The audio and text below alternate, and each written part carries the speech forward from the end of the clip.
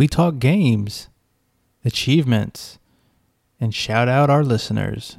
This is Achievement Hunting 101. Offer valid only in participating locations, which in this case means all locations, not to be combined with any other.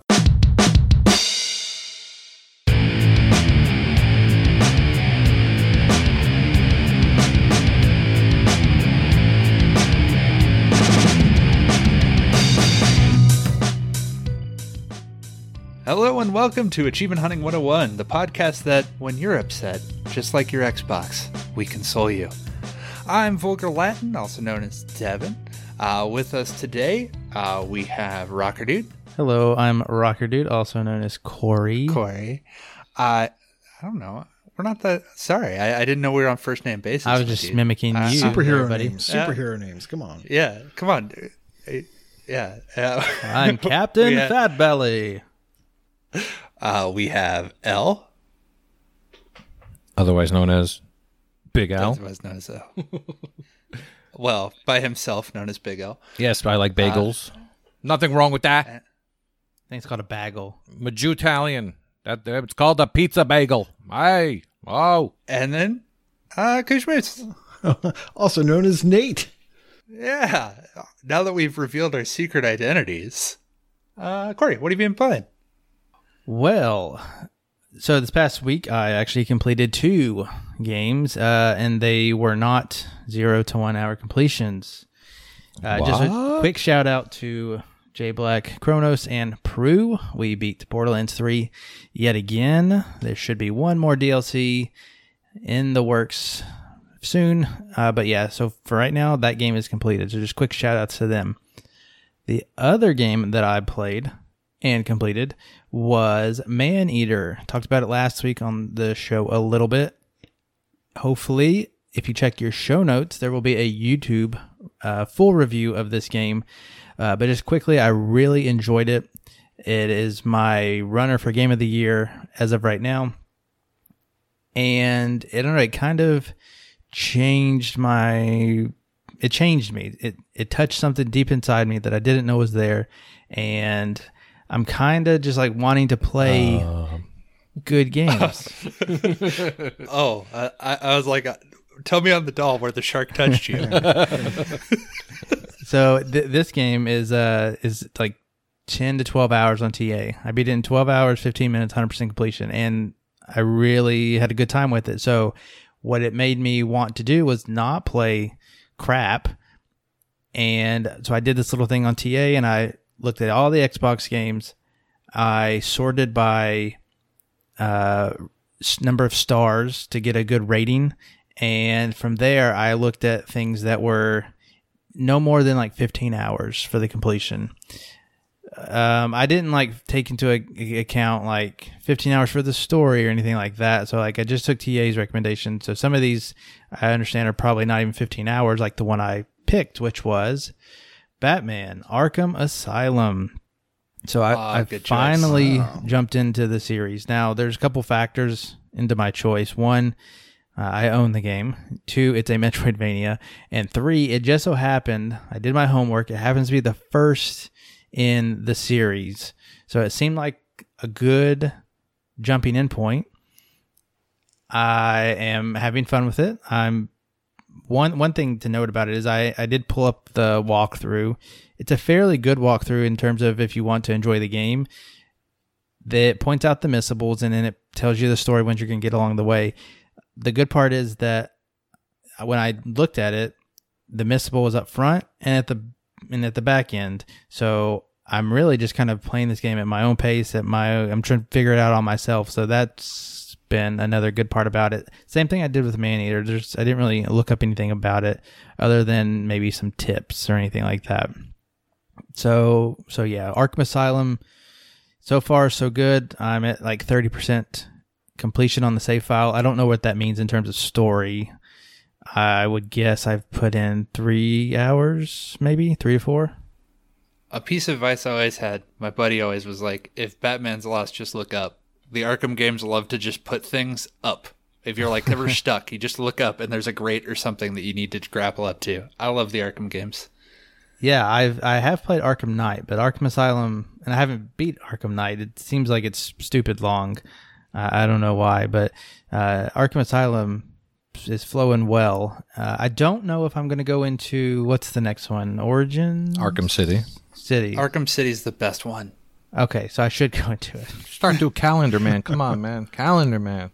12 times you talk to him. 12 times, 1 year.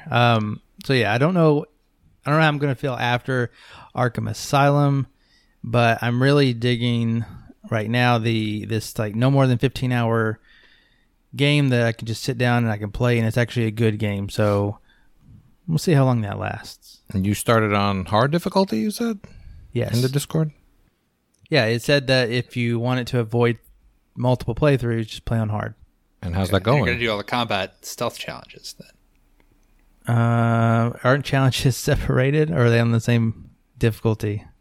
Well, you got to do them all, as I was saying. Yeah. I've only done story stuff. I haven't done like challenges, or what's the other thing? I think there's another 2 things. Combat. Yeah, I think Combat stuff. I think the big tip I've heard is to not button mash, just roll and dodge and block to keep the combo going. I've yet to do those games either. I've started them multiple times and just never stuck with them. That is one thing that I've noticed. Like I've played Rise and I've played a little bit of Arkham Knight, so I kind of get the combat somewhat, but I do end up button mashing, and it will kill you. And on hard difficulty, I think one of the differences is it doesn't tell you when to counter.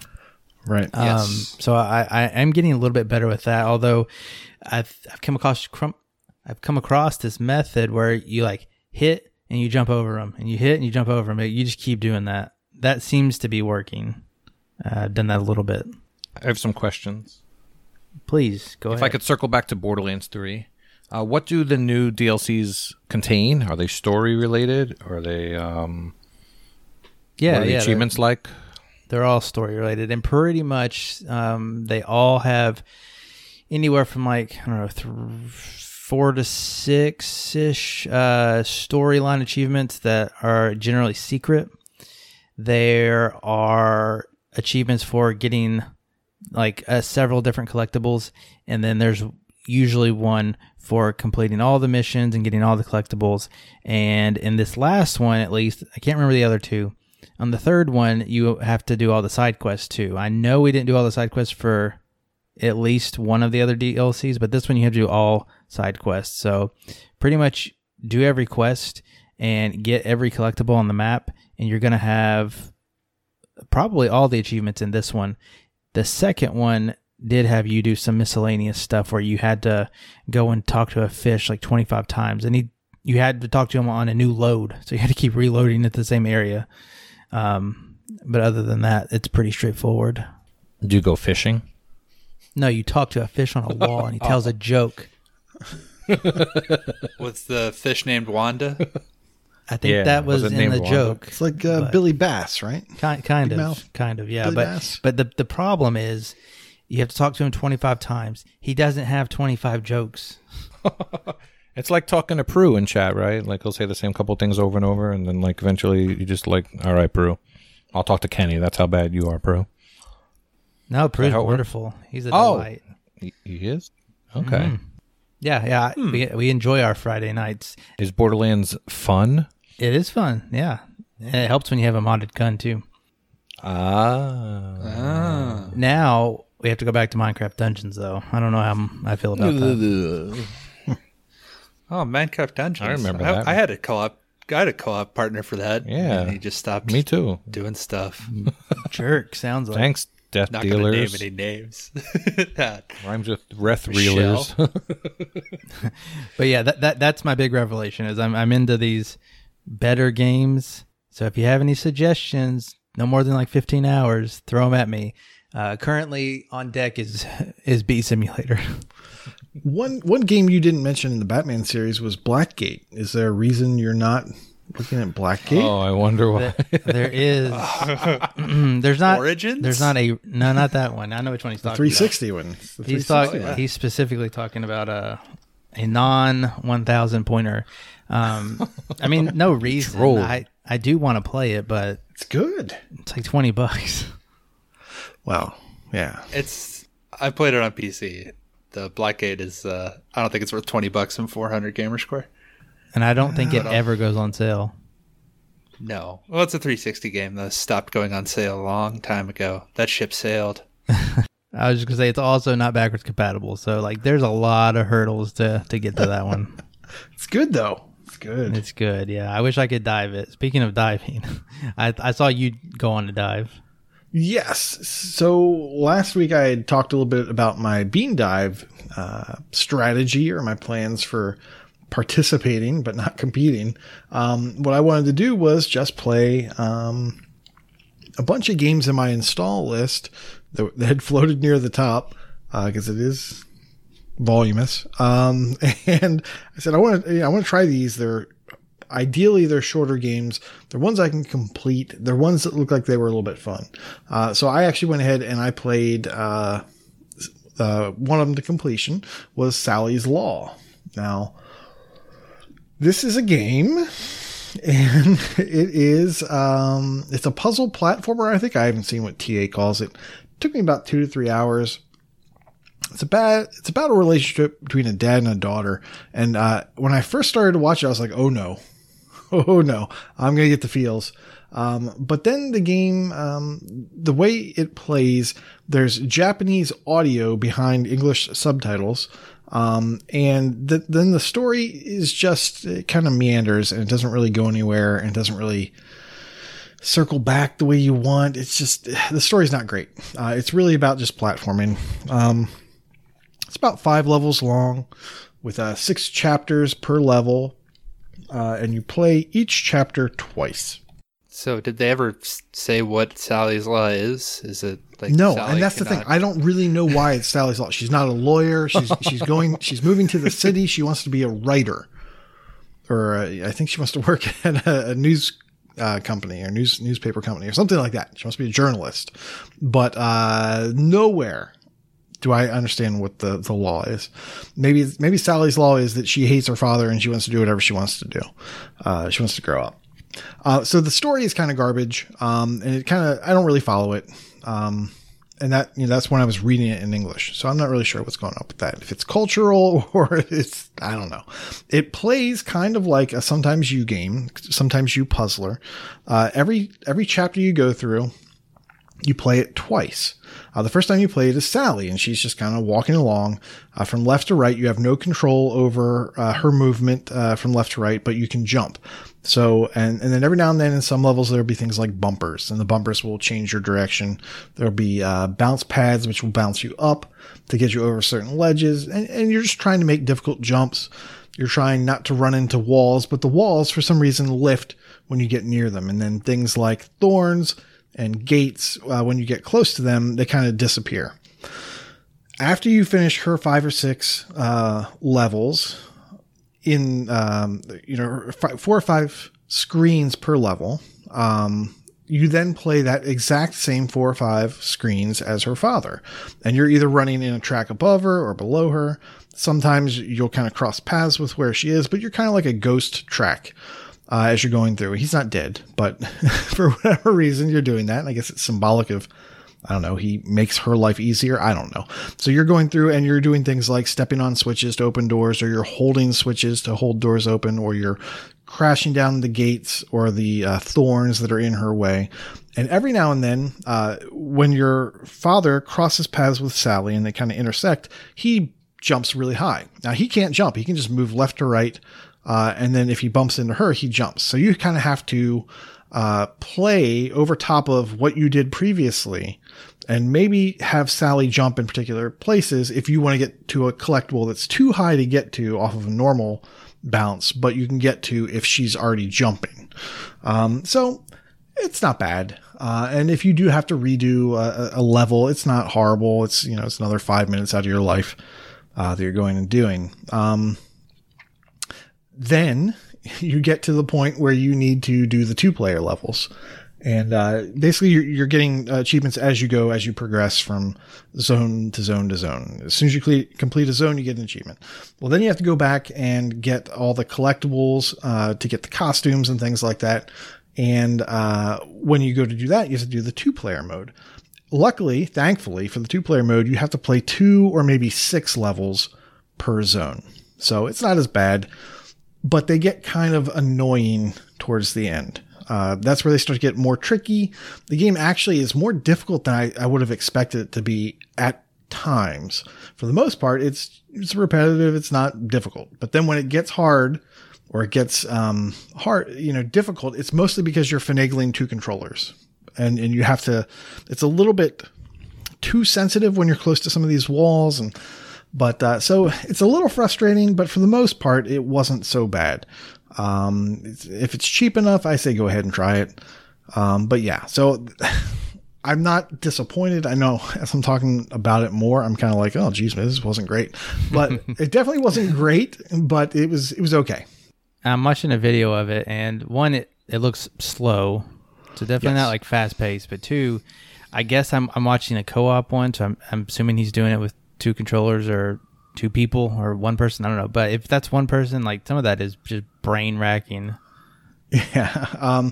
There's some levels, you're probably watching one of the levels where they go back and forth a bunch of times, kind of over the same path. Well, just like you were talking about, like the bottom circle thing was jumping and it had to move over to a ledge, and the top one was trying to get a collectible that was too high. So he was doing this like double bounce thing on the thing below, and it was over like a ledge and a pit, and no. There aren't too many instances of that. There are a couple jumps or a couple positions or a couple collectibles, like 3 or 4, that are maybe really frustrating.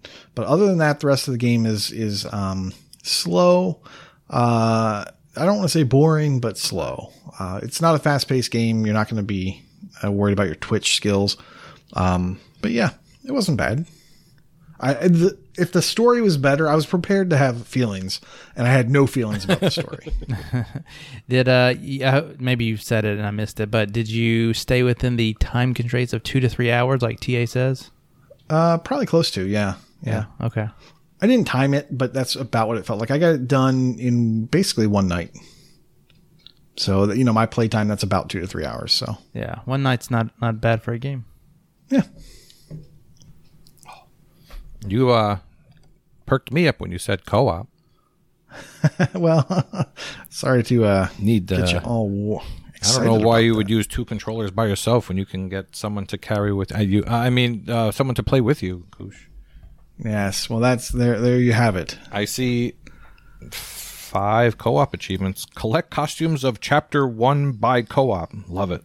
Love the translation. I might check it out if it goes on sale. What say you? Have you played any games?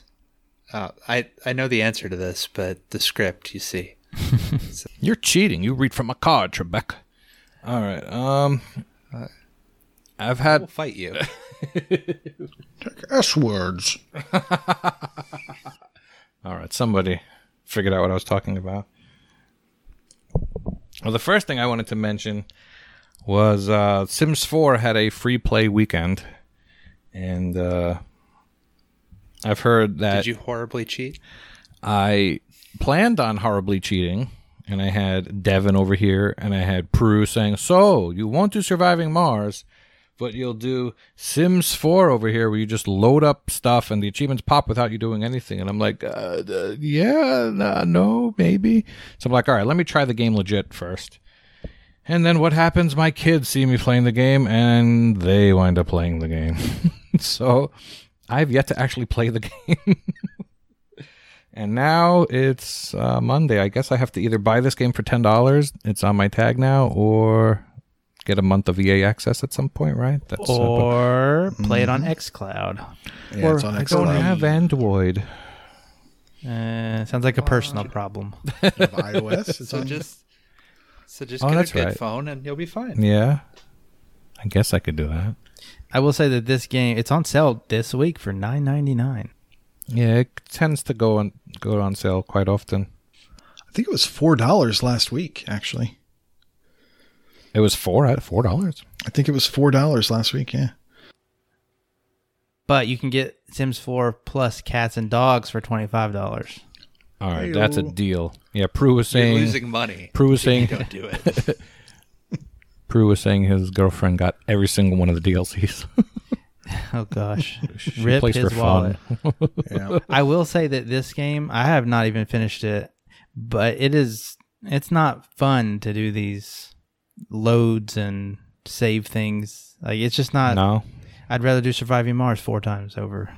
Yeah. The Sims, the Sims completion, as it is with the cheese, takes so long. I bet it would probably take about a good hour to do it if the load screens would cooperate. But you're spending most of the time looking at loading screens and waiting for things to happen on fast forward before it actually happens. All right, so maybe you could watch a show or listen to Achievement Hunting 101 in the background. Yeah, you could, but there's times where you actually could miss the queue to go to their job, and sometimes they're lazy, and then if you miss the queue to go to your job, you're going to miss the achievement, so you actually kind of have to watch it. Yeah. My tech guru did not go to work, and she took the day off playing, I don't know, World of Warcraft or something. And then luckily they didn't notice that she was gone. She must not be a valuable employee. I don't know. But she went the next day and I still got the achievement, which was nice. Yeah, I don't know how these, and they all stay relatively happy, which is great because they're living in a bungalow with only one bed, all 5 7 people of them. in a living room with someone doing karaoke. It's, it's a murder scene. They're all a bunch of high-powered, different people too. Like, one's a best-selling novelist and everything, and it's like the plot of a bad sitcom. Like, he's an award-winning novelist, she's an astronaut, and they're all living in one house. You need to just narrate everything. I mean, I could. I mean, I may as well throw this in there now that I thought about it. When we played golf with friends, he used to narrate all the golf holes.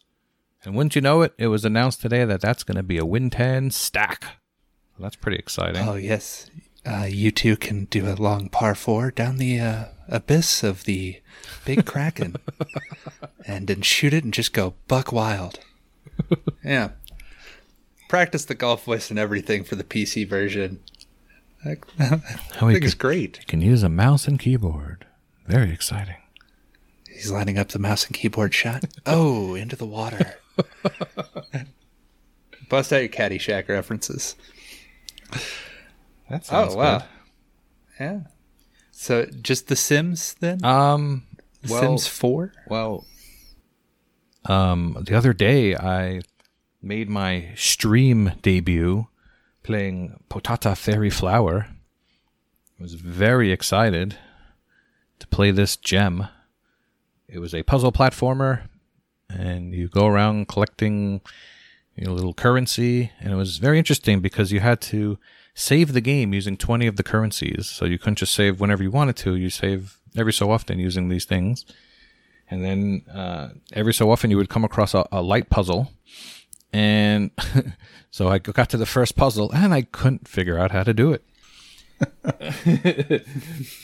There's someone there you could pay off to teach you how to do it. They give you the answer, and I wound up doing that to not try to keep nulls the achievement, though, right? The achievement's getting the first one without buying it. Well, you totally, yeah. I was gonna get to that. So, sorry, it's okay. I was going to get to that. Yeah, I did not know about that until after the fact. I looked at the list, and yes, sure enough, there's an achievement to beat the first puzzle without using the hint. If someone had told me that during the stream, I might have tried it to do it a little harder. And of course, it was funnier if we didn't. You're absolutely right. I wouldn't have done it either.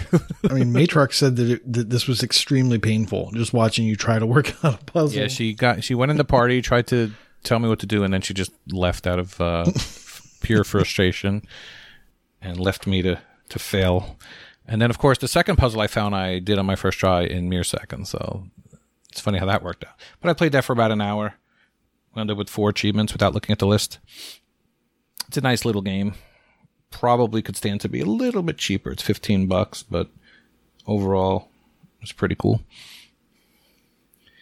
But the big, massive game I wanted to talk to you guys about this week is Devious Dungeon. Man, I touched on it briefly in the past, but I wound up completing the first one, and then I liked it so much, I went right to the second one. And then you're like, more of this, I'm done. Well, maybe you said that. I still haven't finished the second one. So the first one's like 3 to 4 hours, and the second one says 6 to 8 hours. But it's the type of game where if you're sitting in party, you could just hammer out a level here, a level there. And if you die, you die. You keep all the money. You keep all the experience that you got. The achievements are basically just for beating the bosses and for getting a certain amount of keys, killing a amount of enemies, and usual. So what exactly is Devious Dungeons? A rogue dungeon crawler.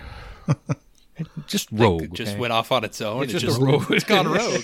I would not call it a dungeon crawler. A dungeon jumpy findy things. Well, what would you call it? Just a roguelite? It's got Roguelite platformer. Okay. I don't know. There's traps and stuff, and you try to you try to kill the enemies, and you get coins and experience. But the most important thing, especially in the second game, is you can find experience books, and you jump and you look through walls, and you find those. The game is $8, which for a rat is a little much. And what's weird is the first and second game are both $8, even though the second one is basically double the length. And the second one added 3 classes. You could be a barbarian, a mage, or a rogue. And you want to know what the barbarian has his damage reduced 20%. The mage levitates. You want to know what the rogue's special ability is? Pew pew. Backstabbing? Kush. Goes invisible. Kush. What's the best special ability there is? Being invisible. Double jump. Diplomacy. Double jump. Oh yeah, when I think rogue, I think double jump. I think Absolutely. that guy could Why probably wouldn't you dump. think that? Yeah, so I picked the rogue. I took the double jump, and it was loads of fun. So the main thing you do is you get coins, and then whenever you die, you go to the shop and you upgrade your weapons and you upgrade your armor and you buy potions and all that stuff. And eventually you work out, you upgrade yourself, and you finish the game because you have to complete both of the games to get all the achievements. So I like that about those games. The second game added bounty hunting, where you kill mini bosses in the middle, and they added treasure finding. So it was funny because Stan completed this game right before I did, right before I came on to record. And he's like, "Oh, this game was miserable. I hated it. I was following the walkthrough, and I wasn't looking for any of the hidden stuff. I just kept looking for the keys and trying to finish." I'm like, "No, man, that's not how you play. You got to explore. You got to find the experience books. You got to get the money. You got to upgrade your stuff." And then Death Dealer said, "Oh, I love this game. You're going to talk about how great this game is, right?" And I said, "Actually, yes. I really enjoyed this game." So I know I'm talking a lot about these games, but I really enjoyed them, and I hope you guys check it out. They were the first quote-unquote easy Red-alike games on the Xbox. The One More Dungeon we don't talk about. Devious Dungeon 1 and 2 were the first proper ones. I believe they were ports from the PS Vita. And, yeah, I recommend them. Well, I'm not going to... I guess it's my turn then. I'll talk about it. That's a transition, by the way. It was smooth as heck. You can comment on how smooth that was. Devin, what did you play this week? Oh, well, thank you. I did some diving. If you were there on Tuesday, I dove a whole bunch of games. But the one that stood out to me was PC Building Simulator. Ooh. I don't know if any of you ever have decided to build PCs in a simulator fashion. I was really impressed with how many people in the stream were commenting on this game and trying to help you out. I was like, all right, no one's going to stay to watch this. No, everyone stayed and watched you play PC Building Simulator. It was actually pretty cool. Yeah, it is surprisingly chill. Yeah, so there's a couple different modes. There's a free play mode where they just give you everything and like, here you go, build some PCs. I was playing the career mode where you take over for your uncle, who was a terrible businessman, and it's like, oh yeah, I guess you own this business now. The rent's due on Friday. Here's some computers, bye. And that's what you do. You build and refurbish computers, and, you know, work on them. I was blowing out dust and installing antivirus and installing RAM and buying the wrong kind of RAM and getting frustrated that I can't figure out which RAM it takes. That's funny because that kind of relates. I'm looking at your achievements versus mine. You have one less achievement, but 1 more percent completed the game than I do. And I could see the differences. I banked $1,000. I completed 10 jobs. You went $3,000 in debt, and you skipped 7 days of work in a row. You're such a bad Sounds about right.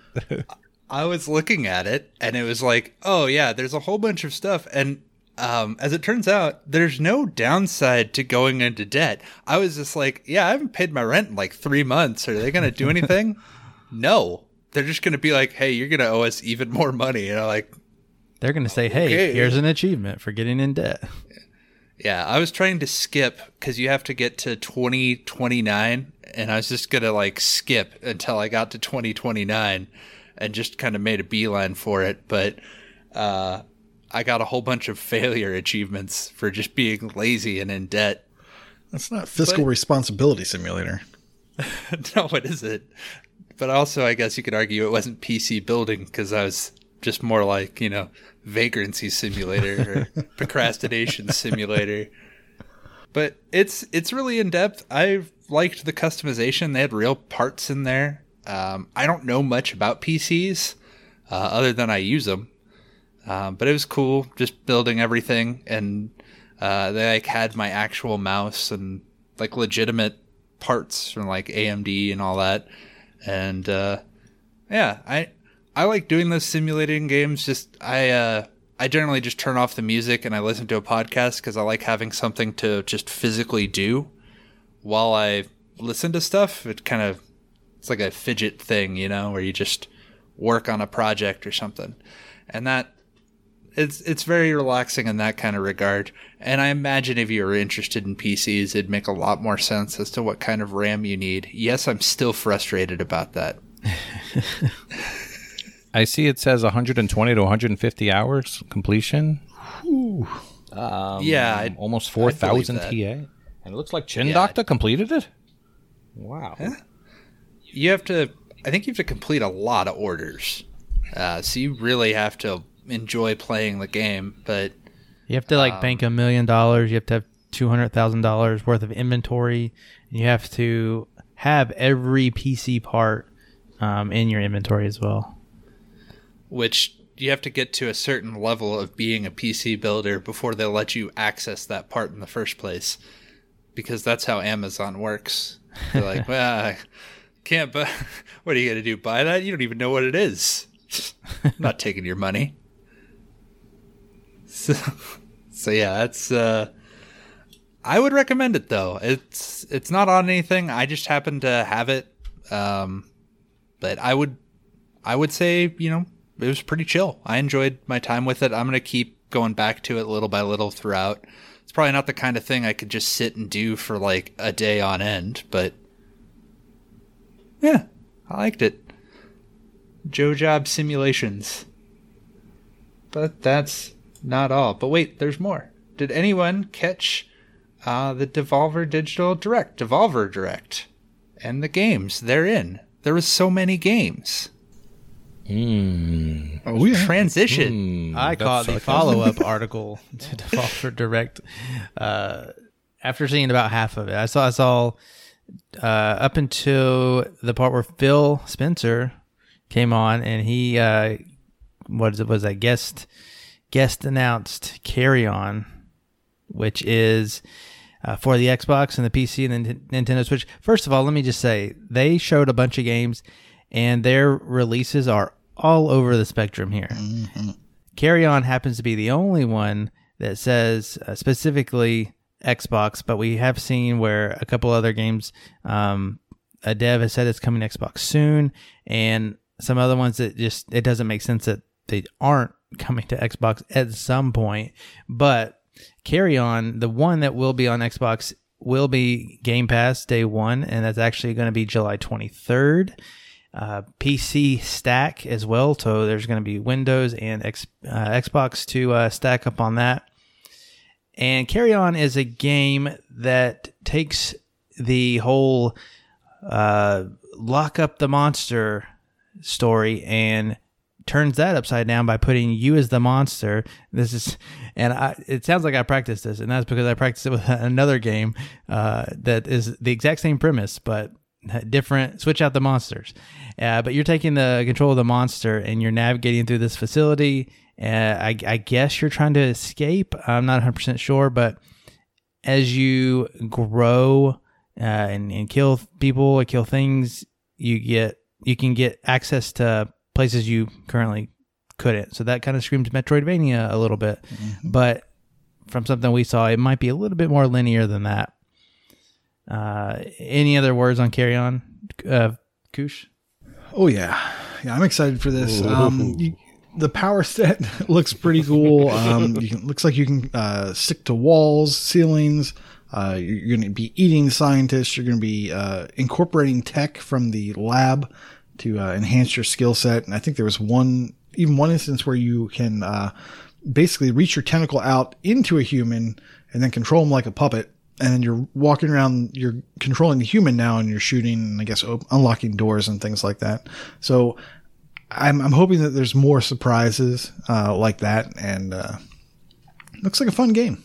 I'm excited. Yeah, you're like this big red tentacly blob. I don't know if that's fan service or what, but it's a game. If only Fufu were here to tell us. Speaking of Devolver Digital specifically, they also showed Shadow Warrior 3. Unfortunately, that's for PC only, but man, did that look cool. And I had to go back and look. Apparently, I've played Shadow Warrior 1 on Xbox. Yeah, they added wall running. As soon as I saw the wall running, I'm thinking Titanfall 2. And then they have a hook shot. What I was thinking. The guy shoots out a hook shot, just like Titanfall 2, and kind of swings around with that. So it looks crazy. It doesn't look as nice as Titanfall 2, but it's definitely wild. I don't know. That is one I would put money on for coming to the console at some point, just because the other two in the series are there as well. Yeah, the word of warning for the Devolver Digital Conference, and I should have known this before. My daughter walks in while I'm watching it, and luckily Fall Guys is on. Now, I know you haven't talked about Fall Guys, but Fall Guys is kind of like, was it Yoshi's Castle? Is that the TV show? It's something like that. Eureka's Castle? Eureka's Castle, thank you. So it's a little bit like Eureka's Castle, or the new thing on Netflix, which is The Floor is Lava. It's got kind of that feel to it. Yeah. So like these little, I don't know, they're pudges. These pudges are running around grabbing balls, and they're all like lemmings going towards an exit. It looks like a whole bunch of different game types. But it looks kind of fun and colorful and crazy and very kid friendly. And then they start dropping F-bombs. And by them, I mean the hosts are they're making up words I've never heard before. And, I had to add them to my lexicon. But yeah, so it's not a very kid friendly conference. But man, those guys, they go all in. They are not messing around. They have a narrative to their display or their showcase. There was actually one game that they talked about, which was a tour of a virtual show floor. Did you happen to see this? I saw it. Yeah, it's on Steam. It's basically it's like a walking simulator where you could go and catch all of this press conference, basically. Yeah, it's called Devolver Expo, and I haven't checked it out. I wanted to go check it out. But it looked like you can play like little mini games that are related to the games that they talked about in the expo. I thought that was kind of fun, but I mean, I don't think it's the way everyone should do things, but it's definitely the way they're doing it. Yeah, real quick, the other games they mentioned specifically were Olija. I'm not sure how you say it. Olija. That's a Nintendo Switch and PC game, but that one is confirmed by the dev saying that will come to Xbox soon. And then the other one probably worth mentioning is Serious Sam 4. And I'm not going to mention it just because it's Serious Sam, but I'm going to mention it because it's coming to Stadia in August of this year, which is just mind-blowing in and of itself. I mean, this is the game coming to Stadia.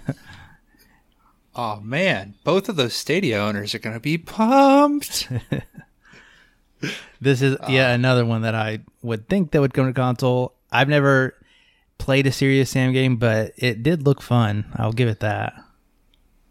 I like them. I've only played the first couple, but they're hectic. It looked They're colorful. like the first two. Yeah. They're pretty off the wall. Other gaming news, did anyone watch Ubisoft Forward, or was it an Ubisoft Step Backwards? I've been holding that all day. All day. It's got to feel good to get that out. Yeah. Yeah, I saw they had all these new IPs like Far Cry 6, Assassin's Creed Valhalla, The Crew 2, Watch Dogs Legion. Oh, wait. Yeah. I don't know. It's all games that are going to do really well. Yeah, they're going to do Trials really well. Rising. Yeah. They're going to be $60 or $70 when they first come out. Then they're going to be $20, by Christmas, which is when you should get them. But I got to tell you, they actually talked about Watch Dogs Legion. And before, I had no idea. The stuff that they had been giving, the message about Watch Dogs Legion just wasn't great. It was very confusing about, you're going to be able to attack these missions as these different people, and that just didn't make sense. But because of the forward, it does make more sense now. You're going to be able to recruit, I guess, people with skill sets. So like a hooligan was a cool one, right? So you get to go around and headbutt people. That's pretty cool. You can have hackers, and that's more traditional. And they had all these different, it looked like they had 10 or so different jobs that you could recruit, and then these people can attack missions in various ways. So it gave more information about Watch Dogs Legion, so I was happy about that. And I already knew I was going to get Assassin's Creed, Valhalla at some point. It was good to see some actual in-game play. Oh yeah, I'm always pretty stoked for things like Watch Dogs. I liked the first 2 Watch Dogs a lot, so they just had me at more Watch Dogs in London. Especially since if they do London, like a lot of other games, you won't really have guns because that's not as big of a deal there. But so Watch Dogs lost its underscore? Oh yeah, Watch_Dogs. In this article, it definitely did. I don't know about in the game title. That'd be a shame. You got to respect the underscore. We also have some Game Pass editions. Go over some of those real quick. Looks like Fallout 76. Who's hyped for that? Woo. Woo. It's a stack now. It is. It is. Yeah. If you liked Fallout 76 before, just wait until it's on Windows 10. Crosscode, Soul Calibur 6, The Observation, The Messenger, Streets of Rogue, and Nightcall are all there. You could play those right now. And then coming soon, I have Carrion on the 23rd, Yakuza Kiwami on the 30th, and Microsoft Flight Sim on the PC. That's August 18th. Any of you guys going to check any of those out? I've checked out a couple already. I mean, we make fun, but I saw an article on TA that said Fallout 76 went into the top 20 of games played as soon as it hit Game Pass. So, well, yeah, I think that's because no one wanted to buy it. Maybe that could be why. Once that trash was free, people were more than happy to try it out. Morbid curiosity, is it really that bad? I mean, there was definitely more than 7 people in my everyday life that said, "Oh, I'd play that for free." 7. Yeah. 7.6. The only other game worth mentioning on there is The Messenger. Obviously, we've said to play that a million times. I will be playing it. I'll restart it on Tuesday for no reason whatsoever. But Carry On is obviously the thing. Now, I think Elle would like Crosscode. Elle, did you look at Crosscode? Why? No, I didn't. Yeah, you should check that one out. I think that's going to be up your alley. Crosscode, not cross-dress. But The Messenger, obviously. I don't need a cross-dressing simulator, man. I live it. Freem was talking about Streets of Rogue earlier, and I think on the Discord, and I think I'll probably be checking that out. And then Nightcall looked really interesting. It's kind of a noir type. I want to say maybe a point and click or kind of story based. And so I definitely want to check that out. And then Yakuza Kiwami 2. I understand that the Yakuza games are good. I also understand that they're long. So I want to check them out at some point, but will I get to them in the year before they go off of Game Pass? I don't know. Tune in. I've checked out Streets of Rogue. I started it just to dive it. I'll be going back to that. The Messenger looks like that won the vote for It Came From Game Pass. So if you want to see that on Tuesdays, you can watch me suffer through it. We're doing a lot of streaming here. And so just a little bit of hype there for that. So on Tuesdays, I'm going to start with me because I'm self-centered.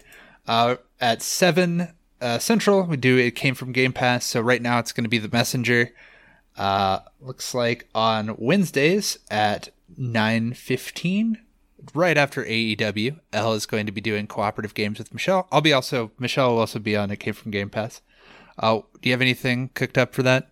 For for the Wednesday after, I guess. I think I'm going to leave it to a vote. I think the idea is to pick a co-op game where both of our characters will be on the same screen. So something like A Way Out maybe would work. Streets of Rage. Which one? Streets of Rage 4? Yeah. You say? Yeah, we got some ideas up our sleeve. Nice. I was thinking of the We Were Here games, but I don't know. That would be... if people want to see her yelling at me, that'll be a good one. You're not really both on the same screen for those. You're not, but you could see one perspective and then maybe see another perspective. But yeah, I want to see you describe the hieroglyphics to her. Yeah. It's always... People can't spoil it. It's always, that's the penis, that's the ass. That's always, yeah. And that's just him at family reunions. Yeah. That has nothing to do with the game. That's right. It's just the text messages. Yep. Looks like Thursday. Corey, you're going to be doing random games. Random games. Nothing planned weekly or anything like that. So just whatever comes across my desk that day. Nice. And Friday we're doing at 8:30 Central. So you can do time zones. I can't. Foof is going to be doing stuff Friday nights. And then Saturday at 5 Central, I'll be doing games there. And I've decided to just do some Resident Evil games all at once. I started with Resident Evil 1 this last Saturday. I had a lot of fun with that, so I'm going to finish that out and then maybe go to Resident Evil 2. So if people want to go watch things get extra spooky, we can do that. Well, I am very excited for It Came From Game Pass. For the Messenger, I will be doing my best to be in the stream when you get to the point in that game. And yeah, just read as much dialogue as you can for that one. Oh, okay. Is my tip. I will just restart it because I dove it and just skipped everything. So Yeah. we'll start at the beginning and we'll be fine. I did dive it the day it came out as well. That's like what, it's like 4 or 5 minutes in. Yeah. Yeah. Just Yeah. restart it, get a fresh outlook, and it'll be a good time. Yeah. So I'm just going to do the whole thing that then on stream. So you won't miss anything. Michelle will be there to watch me fail at video games and laugh and look at chat. And she'll also play too. We'll discuss it. It'll be on a future episode, so stay tuned for that. So looks like there were some sales. Anything catch your eye, Mr. Moose? Yeah, I had been looking at Rad Rogers for a long time, and it's dropped down to $5 down from $20 before, but I decided I would actually go in on it this time. It has one unobtainable, so I know that's going to turn some people off immediately, and that's okay. You can come back and listen to what Elle has to say later. But what would I do? Well, I'm just saying you're next, so they can stop listening to me, and when they hear you, they can have a game that doesn't have unobtainable. What are you thinking? This game is a shooter platformer. It's very much like a Devolver Digital title in terms of the language content. You could, if you were to imagine Conquer, going in the squirrel and going in and playing in Max the Curse of Brotherhood, you would pretty much have the mashup that makes this game, at least from the first level that I've played. You are aiming with the right stick and shooting with the trigger or the X button. Doesn't have a double jump yet. I'm holding out hope. And it's got like little mini games that will allow you to alter the level. It's fun, so far. I've played one level, so take that for what it's worth. But $5, it certainly seems like a $5 value. And secondly, Okami HD, which is $10 down from $20. It's been on sale a bunch of times. It's a 360 backwards compatible. I think I'm not lying about that. It's an action adventure title, and it is about 40 to 50 hours. It's very much like a Zelda game, but you're a wolf, which is also a Zelda game. So it's a lot like a very particular Zelda game. And the graphics are dated, but it's still very pretty. You're in the Japanese countryside, and there's a lot of watercolor painting, and you're actually, your weapon is the celestial brush. So you are with the sticks, the control sticks, you're drawing patterns on the screen to affect, the environment. And, to battle enemies. That's pretty fun. If you like that N64 stuff, you might want to check out Okami. Maybe it's up for you. And it has been on all other kinds of things. I think it was on the N64. I know it was on the 3DS and other systems. And I believe they are making a sequel, a next-gen sequel. So now, Elle, do you have any games that do not have unobtainables? I mean, I could recommend games that may as well have unobtainables since I cannot complete them, such as the arcade game Series 3-in-1 pack that goes on sale frequently. There's a 3-in-1 with Galaga, Pac-Man, and Dig Dug for $3 for all three of them. Coincidentally, all three of these games were featured in a movie I watched over the weekend, the critically acclaimed Pixels. Yeah, buddy. My goodness. Oh, wow. Side note on that, it got such a bad rap that we wound up enjoying it. This is what happens. It was not as bad as at all as I thought it was going to be. I like Adam Sandler, and I like video games. There was some cool special effects, and it was fine.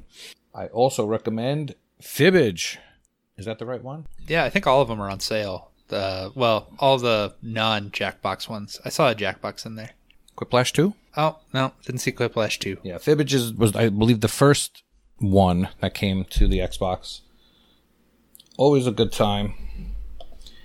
And if you don't have the Fearful Symmetry by now, it is 50 cents. What are you doing with yourself? Get it. It is easy and fun and play anywhere and good. And there's also a Ubisoft sale going on. Did we mention that? We did not mention that, no. So, like, all the Ass Creeds and Watch Dogs and the like are all on sale. I picked up Rogue. Kind of what we were saying before. They're new and shiny, but then they eventually all go on sale. That seems to be what works for them. Corey? Well, I have one game on my list that if you need to round out your gamer score, this game is the perfect one to do it. If you like Animal Crossing, this game is the perfect Xbox version to play. And if you want to shoot your Xbox in the face at the very last 32 gamer score, then yeah, Castaway Paradise is your game. On sale for $6.49, half off. I enjoyed the game enough. It's really those last few achievements that will do you in that are literally worth 25 points, 29 points, math. Yeah, probably about like 35 points across 4 or 5 achievements. So every gamer score in here is not right. But the game is fun. I mean, it's 1/10 the price of Animal Crossing, so. And you get achievements. I mean, it's a win-win. Win-win. I thought it was perfectly cromulent. I don't get that reference. We'll explain it when you're older. But it will get you more score on the simulation leaderboard. Speaking of simulation lovers, vulgar. That's just the one time. It's not what your profile says. Experimenting, eh? Gasp. I'm going to be picking up, or actually I already did. I have poor impulse control. I picked up Yooka-Laylee and the Impossible Lair, which is a 2D platformer because I am a sucker for old school 2D platformers. And Mega Man, I picked up Mega Man 11. All of them are on sale. But to bring it back, the Resident Evil series is also pretty much all on sale. So you can get some pretty awesome games there for pretty cheap. Resident Evil 1, the one that I'm playing through, if you're watching me on Saturday and are just like, I can do way better than that guy, it's $5. So you can do that. And Thomas Was Alone is $1.64. I love Thomas Was Alone. It's a story-based platformer that makes you care about shapes and blocks. And at $1.64, you can do a lot worse than Thomas Was Alone. Let me preemptively say thank you for allowing Yooka-Laylee to come to Game Pass in August. Thank you. Yeah, that was me. I had to do it. When it comes in August or September, you'll know. All right. Let's move her right along to the Gamertag Challenge. Goosh, take her away. Sure.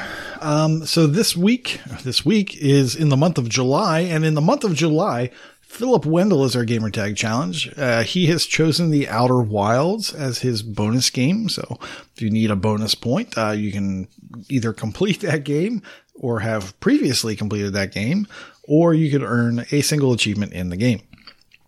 Our bonus is proper names. So specifically first names, real or fictional, limit 1 per game. You can repeat names if you have multiple games with Bob in them. You can use those. I'd also like to just point out, for games with gold, for instance, it is getting to the point in the month where we need to download the first 2 games, which are WRC 8 or Saints Row 2 before they go away. And then by the time you're hearing this, I think Dunk Lords, everyone's been waiting for this one, will be out on X1 and Juju on the 360. Hey, I love some basketball games. I'll take Dunk Lords. It'll be fun. All right. Looks like it's time for Brag Camp. Or Proclamation Point. I can't do the voice. Hashbrag. Hashbrag. It goes a little something like this, Devin. Proclamation Point. Yeah, exactly. Like that.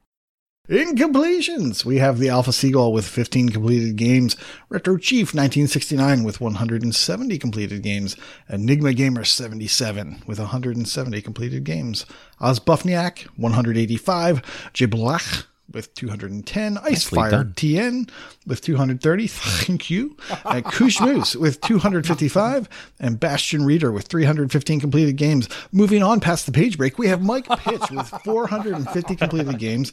We have Mattism with 515 completed games, NBA Kirkland with 605 completed games, Elroy OMJ with 655 games, Flex, RPG Davey with 690 completed games, Prue with 705 completed games, and Toadstyle Venom with 905 completed games. And yes, we did not filter the sheet. Today, in completion percentage, we also have the Alpha Seagull has hit 20%. I believe Elle talked about him last week, and maybe we read these before, but here you go, buddy. He did a big Dunkos. Dunkos has hit 54%, and High Road Vatu with a 68%. 4 streaks. Fighter Chip, Alex RD, and Icefire Tennessee all gain a point on Skeptical Mario's Streak King leaderboard with their 10-day achievement win streaks. Crunchy Goblin 68 and Dunkos, good morning, have hit 75 days earning achievements every single day. Sad. I Need Togepi, Officer Zero, Vulgar Latin, and RPG Davey have all hit 100 days. What the Fuck has 382 achievements, 1 per day, 382 days. New personal best. Way to go. Seamus McLimey. Yeah, I didn't know where to go with that one. Seamus McLimey is currently on a 1,375 day achievement win streak, and Saucy Slingo 2,275 days. Now, for achievements 1 and on the air filtering, Death Dealers has hit 7,000 achievements 1. Mark B at 11,000. Saucy Slingo at 12,500. Seamus McLimey again on this brag camp at 15,500 achievements 1. Enigma Gamer 77, my bad, is at 17,500. Tropan at 18,000. ZZ Urban Spaceman and a Heizo both at 19,500 achievements. Thanks, mans. Officer Zero at 23,500. Triple Triad at 27,500. And Toadstyle Venom, 29,500 achievements won. These are insane numbers. Insane. For Gamerscore, AH101 has reached a new milestone of 5,000 Gamerscore. Yeah. Good job, everybody. Takes about. We made it. Way to not log out. Chesno has reached a new milestone of 195,000 Gamerscore. Retro Chief 1969 has reached a new milestone of 210,000 Gamerscore. Skeptical Mario has reached a new milestone of 280,000 Gamerscore. What the Fug has done. What the Fug and Ozba Fanatic did 470,000 Gamerscore. The Joe Dean has reached 500,000 Gamerscore. Tropan has reached 510,000 Gamerscore. I can't do numbers in my head. Urban Spaceman has done 540,000 Gamerscore. Big L has reached 580,000 Gamerscore. Good job, buddy. Matriarch has reached 610,000 Gamerscore. All right, for TA score, Retro Chief has 330,000 TA. Philip Wendell has 490,000 TA. Ben L72 has reached 650,000 TA. Skeptical Mario has reached 760,000 TA. What the Fug and Koosh Moose and Seamus McLimey. Wow. Has reached 790,000 True Achievement Score. Urban Spaceman has reached 860,000 True Achievement Score. I did 940,000 TA score. Go me. RPG Davey has 1,070,000 TA score. Mattism has 1,160,000. Toadstyle Venom with 1,410,000. And Isrit with 1,420,000 TA score. Blaze it. Blaze it. Blaze it. All right, we got leaderboards. Ahaizo is in the... God damn it. Ahaizo is in the top 200 of the USA Games Played leaderboard. Chewy on Ice is in the top 2,000 of the Games Played leaderboard. Chesno is in the top 10,000 of the TA leaderboard for fighting. Death Dealers is now in the top 20,000 of the Gamerscore leaderboard. We have, in the community spotlight, we had a request. A request came out for the illustrious Daniel JJ14 hit on the nose 696969 Gamerscore. Nice. For some reason, Nice, people thought nice. I would like that number. I don't know why. Because it's freaking awesome. Giggity. Lamau. And in life events, our very own Lady Licky is engaged to be married. Congratulations, Lady Licky. Can't top that. Can't top love. Finding love on the show. Faux show. Well, that's it for show 103. Thanks everyone for listening. You can find us on Twitch at AH101, Twitter at Achievements101, discord.io/AH101, and if you feel like supporting this madness, you can do that at patreon.com/achievementhunting101. Bye. Bye-bye. Bye. I got jokes. Oh, you got jokes. You guys want to hear a joke? This guy's got jokes. What game is in Schrodinger's Xbox? Blinks. Nope. Oh. Any other guesses? Bunny parking. What about the quarks? If we open it, then we'll figure out. It's in a perpetual state of life and death until we open it. Dead or alive? Thank you very much.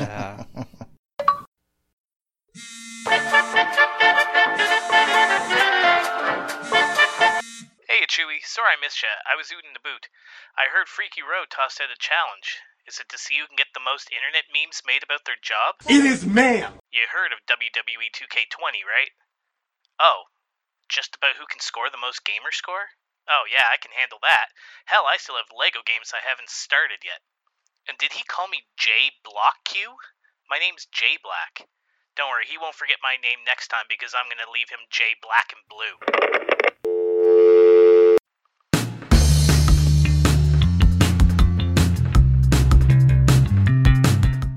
Feed me, or I'll reap your soul. For anyone who's played Strawberry Vinegar, these words should be familiar, even to those of you who just skipped right through the dialogue, because this is the first thing that pops up on the screen with every new playthrough. And honestly, it's the perfect way to start the story off. So, Strawberry Vinegar is the newest visual novel from Ratalaika, which brings their total up to 4, and there's at least 5 more on the way this year.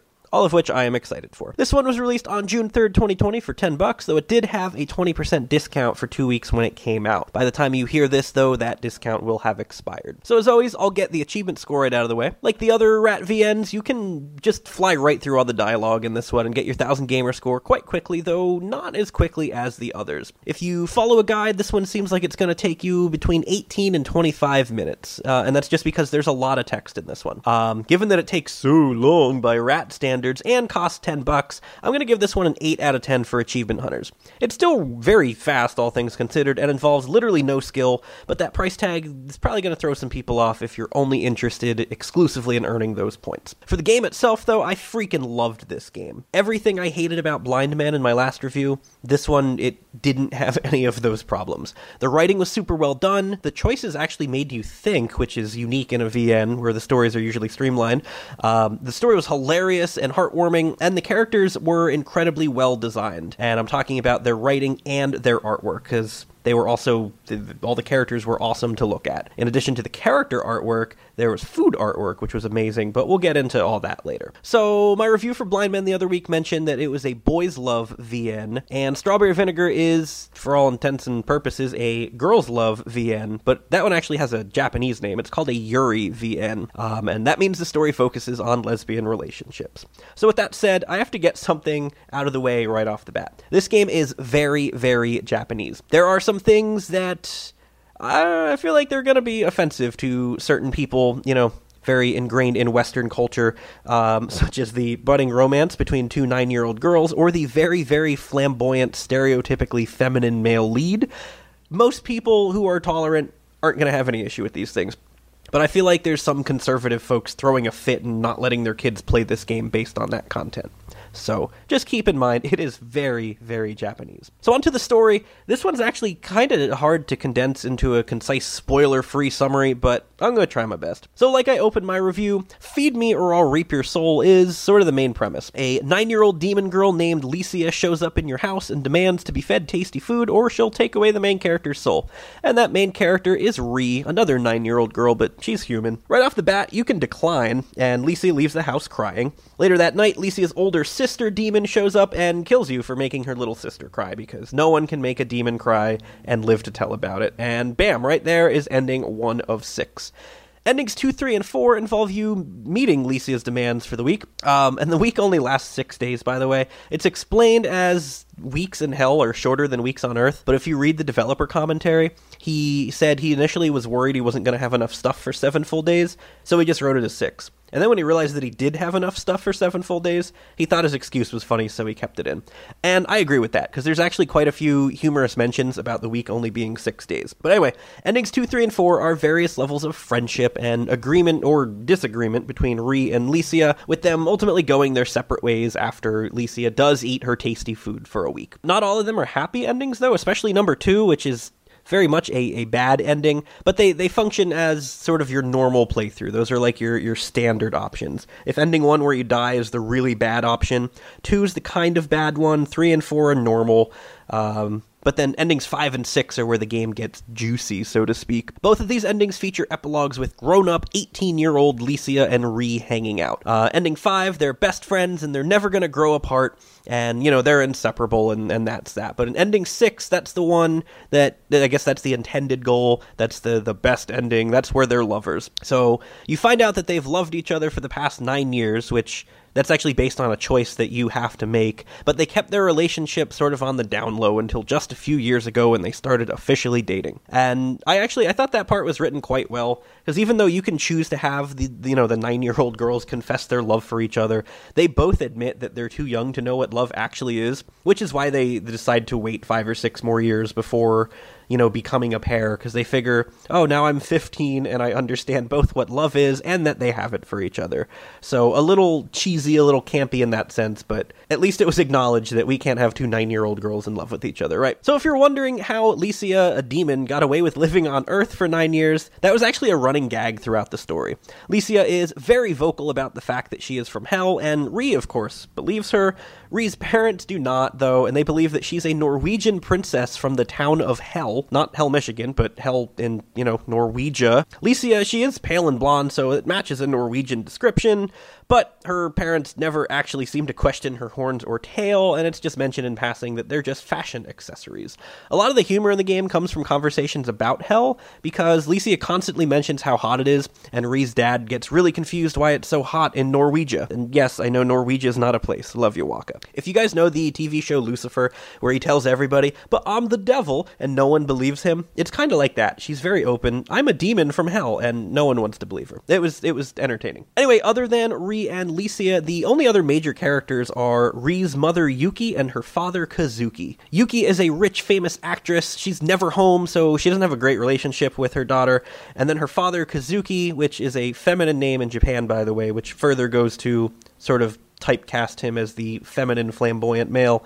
He's obsessed with baking, and he's not really a good parent either, just because he doesn't know how to parent. He tries to be a part of Ree's life, and they don't really click. In fact, actually, part of the reason Ree decides to meet Lisa's initial demands is because she's miserable and hates her life, and she feels like it's monotonous and devoid of love, so she figures having another person around, is going to give her life some meaning, some enjoyment, which is actually really sad if you think about it, but that's besides the point. So what's interesting about Ree's parents here is that her mother she's very much the breadwinner. She pays all the bills, she buys the house, and she basically keeps Ree's father around as a maid. Most of the time you see him, he actually has an apron on, and he's either cleaning or cooking. He's definitely not supposed to be written as a lover or a father figure. He's very much sort of, I'll keep you on staff, if you will. And her parents aren't married, which is also alluded to several times because they have different last names. So they're minor characters, but they have their place in the story. They fit in perfectly where they're needed, and they do advance the plot sufficiently. Moving away from plot and characters, though, the achievements in this game are actually worth mentioning because they're unlocked for reaching the 6 endings, of course. You get one for each one. But the other 22 achievements are for eating specific types of food, many of which will only appear in a certain ending. There are a couple choices that don't impact the endings, but do impact what food is eaten,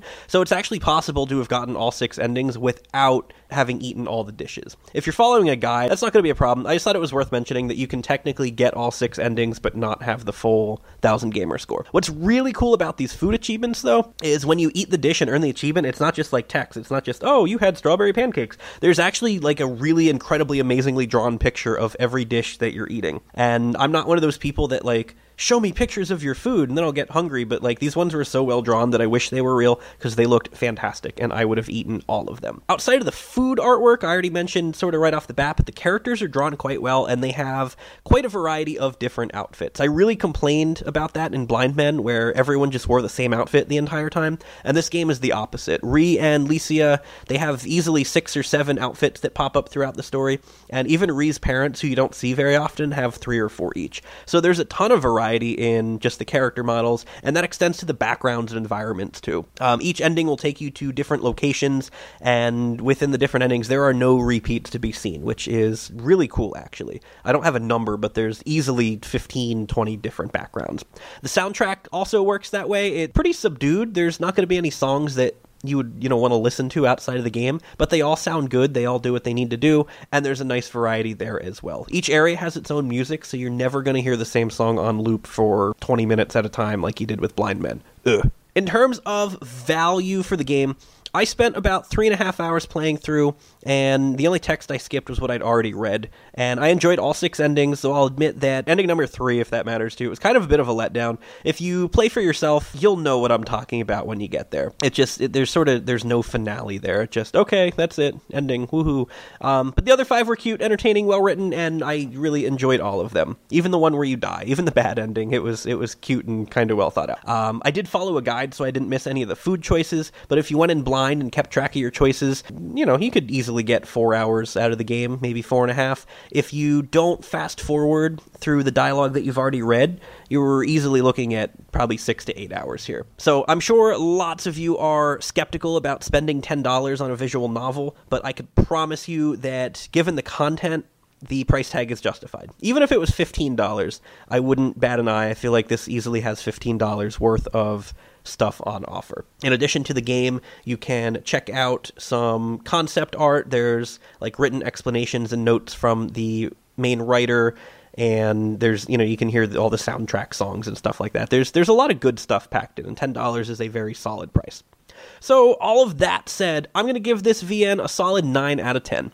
My only complaint here is that there's a lot of focus on the food, and it's cute, it's awesome, but it just doesn't necessarily advance the plot. Like I said, it's nice to look at, they're very well drawn, but there was maybe just too much discussion about the food itself instead of the characters or advancing the story. A very minor complaint, but it's sort of keeping it from getting that perfect 10 out of 10 from me. 9 out of 10 as a game, and 8 out of 10 for achievement hunters. Thanks for listening. Since I'm sure most of you have no idea what I'm talking about because you fast-forwarded right through the game, hopefully I've given you some insight and meaning behind the pretty pictures that were on your TV, right? Just remember that not all demons are bad. Some just want tasty food.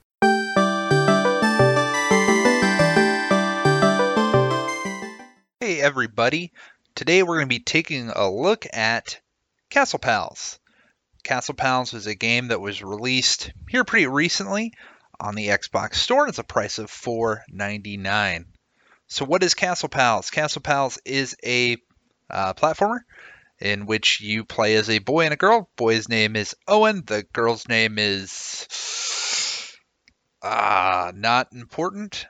Story's not a big high point here in Castle Pals. I think you might have to look at the description to see why these two are in a castle. I presume it's a castle. Could be some sort of fort. There's no opening. There's nothing to describe what is happening, but you're going to take turns alternating as the boy and the girl, going through each stage to get to the end where you're going to be. I presume there's a boss of some description. I got about halfway through the 3-act structure. There's a first act, second act, and a third act.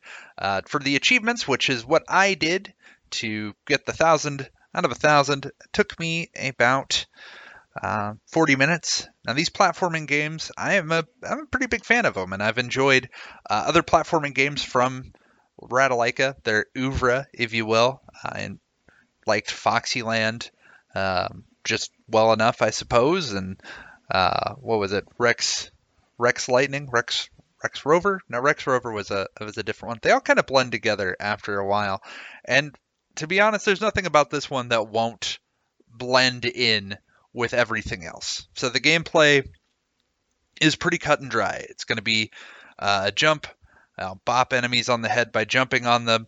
You can use the boy and the girl have different abilities. The boy has sort of a tails thing going on because he has this propeller beanie, which he uses to fly, I guess. You can tap to jump, and then if you keep tapping, he spins that propeller beanie kind of like a helicopter, goes through the levels that way. His are a little bit more vertical, I guess, whereas the girl is super swole and can punch enemies outright.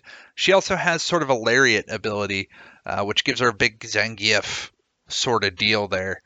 As for the visual styles, it's a cut and dry Ratalaika affair. It's not offensive. There was some good enemy designs there. There was like a zombie who would turn electric. Otherwise, they're kind of blobs, I guess. Pretty bog standard sort of platforming there. And I think that's going to be the big summation of this experience, is that it is standard. It is ho-hum. It is a middle of the road, C average student. There's nothing about Castle Pals that I didn't like, but there's also nothing about it that I particularly feel it should be held to high regard. This is the RC Cola of platforming games. It is middle of the road, straight shooter. It's just okay, and that's okay. There's nothing wrong with that at the price point, and there's easy gamer score to be had if that's what you're into, and I presume if you're listening to this, that is what you're into. As far as the gamer score, you're going to be needing to do, I believe it was 18 of the game's levels. There are more than that if you wish to continue along. You have to find some collectibles. There are 2 collectibles, a red gem and a blue gem. Both are fairly easy to find. You also have to beat the par time to get a gold medal on 4 of the levels. The par times are laughably easy for some of the levels. For example, they always seem to be about a minute. And on some of those levels, I completed them in about 15 seconds. So you have a lot of lead up there. Even if you play super cautiously, you are going to get these gold medals if you need them. And that's pretty much it. As far as the music and the sound, it was, again, fairly inoffensive. It was nothing memorable. I just did this about 6 hours ago. And to be honest, I can't even remember any of the music and any of the sound effects. They all seemed very just kind of okay. And that's, again, it's just going to come back to okay. I completed this again in about 30-40 minutes, so it took me about the time it takes a lunch break to happen. I actually did it on my lunch break. And there you have it. It retails for the price of $4.99. If that's something that you're into, if you want to play a platforming game that's fairly okay, controls well enough, does everything fairly decently, then hey, Castle Pals will probably be for you. If you're in it for the easy 1,000 points, if you have $5 burning a hole in your wallet and you desperately need that 1,000 points, give her a shot. It's, of the Ratalaika games, it is certainly one of them. It is fine. I did not hate my time in Castle Pals, but I imagine if you were to ask me 3 months down the line anything about it, I will probably have forgotten. That said, we're going to plug this into my fancy schmancy rating board. I'm going to give it a 2.5 out of 5. Just right down the center there. Right in the middle. Could be better, could be worse. It's fine. It's the 16 pieces of flair of video games. It's adequate. It is okay. If it was a restaurant, it'd be, I don't know, maybe Applebee's. Applebee's sounds fine. I'm pretty hungry. We're going to leave it at that. 2.5 out of 5. Thanks for listening. Have a good one. Peace. This is gonna be so good. For the love of the festering demon shrimps of Jaharva, do I have to do everything in this place? Hello and welcome to week 4 of the Dreamfall Chapters Game Club. This will be our penultimate episode going through Book 4 Revelations. I'm Wakapale, and with me I have Chewy on ice. Heyo. Book 4 opens with Crow flying over Mercuria looking for Zoe, who has been abducted by the rebels. He finds Olivik, who tells Crow where to find Zoe. Immediately after, Olivik is arrested or not, depending on if you left the tools. He was not arrested in mine.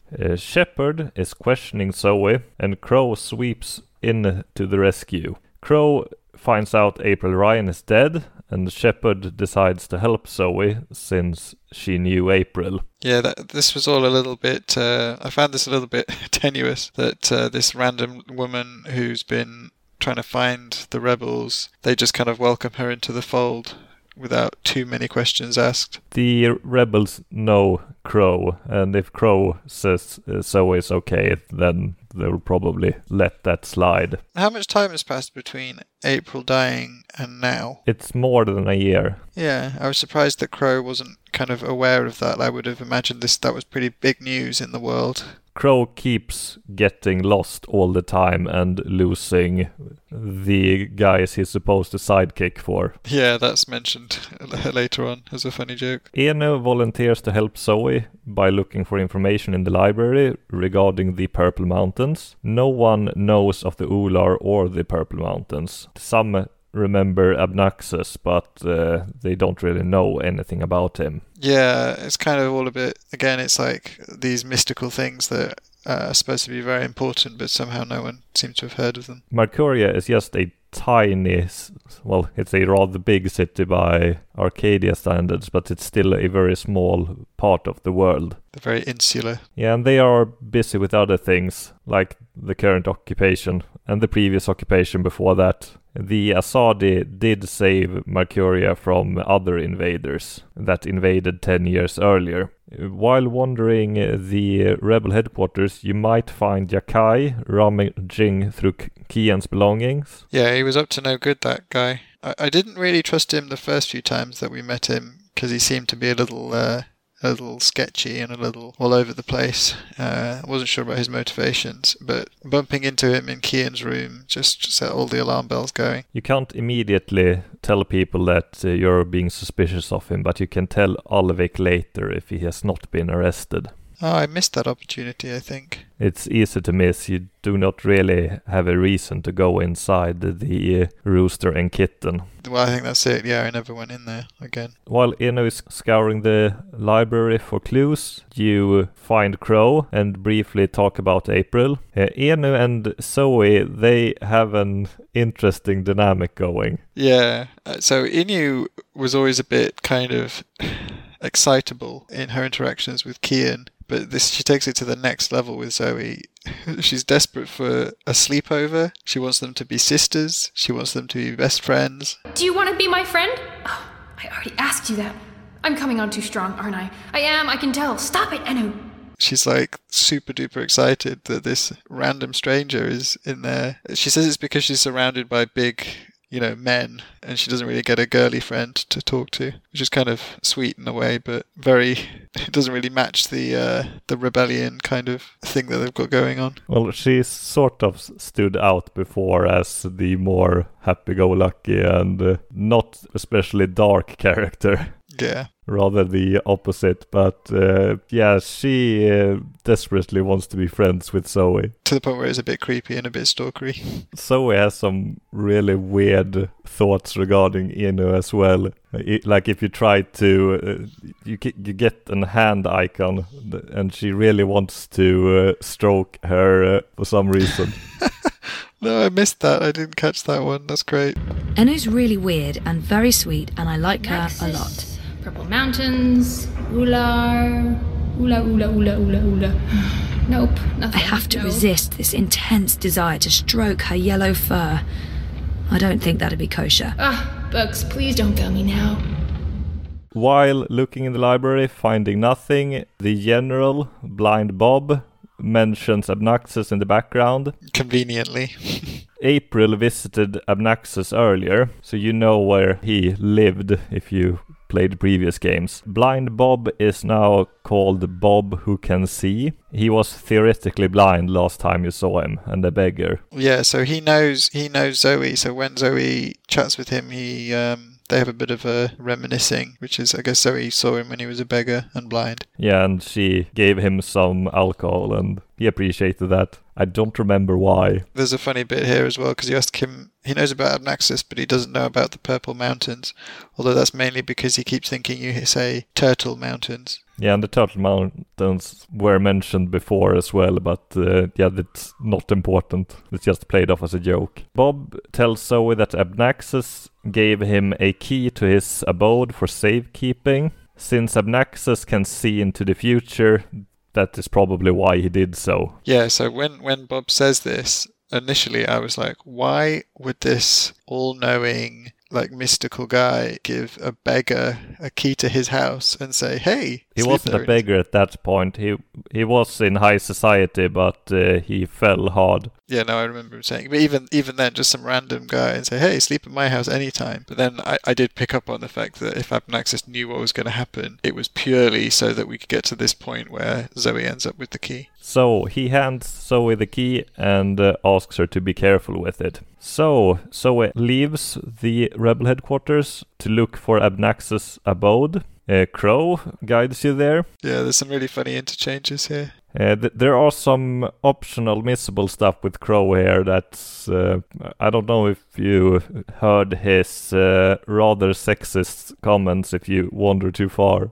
Yeah, it was brilliant. And then Zoe says, that's sexist. And then his response was, I know I'm sexy. Yeah, and he keeps intentionally misunderstanding what Zoe tries to tell him. When you find Abnaxis' house, Honor Hilaris and his crew is attempting to destroy it. It is magically protected and they are not doing a very good job destroying it. This time, Hilaris really amps up his bigotry and sexism to parodical levels. Yeah, so he has the memorable exchange with Zoe where he encourages that she should just be going and making pure breed human babies instead of whatever she's doing. And that's the best thing she could be doing right now. And he's also running to be elected the leader of the City Watch. And Zoe suggests that they need to get into that house, but they're in the way, and Crow makes the suggestion that they should kill them, hide the bodies, and go about their lives as if nothing happened, which I actually thought based on... I thought that was actually quite a good idea based on who these people are. Well, Zoe sort of kills one of them, or makes Honor throw a rock, making barrels tumble onto one of his henchmen's head. Zoe enters Abnaxis' abode and is surprised by Brian Westhouse. Yeah, so this is another bit where I was a bit... Because obviously we've had so many characters from the previous games that I've kind of settled into who everyone is now. And now they're introducing new characters, but they're not new characters, they're other characters from the previous games. So I got the sense they obviously knew each other, but I have no context for who this guy is. It was fortunate he turned up there, since Zoe cannot read the alien languages of... Arcadia. She understands the languages through magic, which they haven't explained in this game yet, but they did in earlier games. I just assumed everyone just talks the same language in the typical kind of fantasy way. They do not. Westhouse helps you translate Abnaxis' notes and books, which you have to find throughout his house.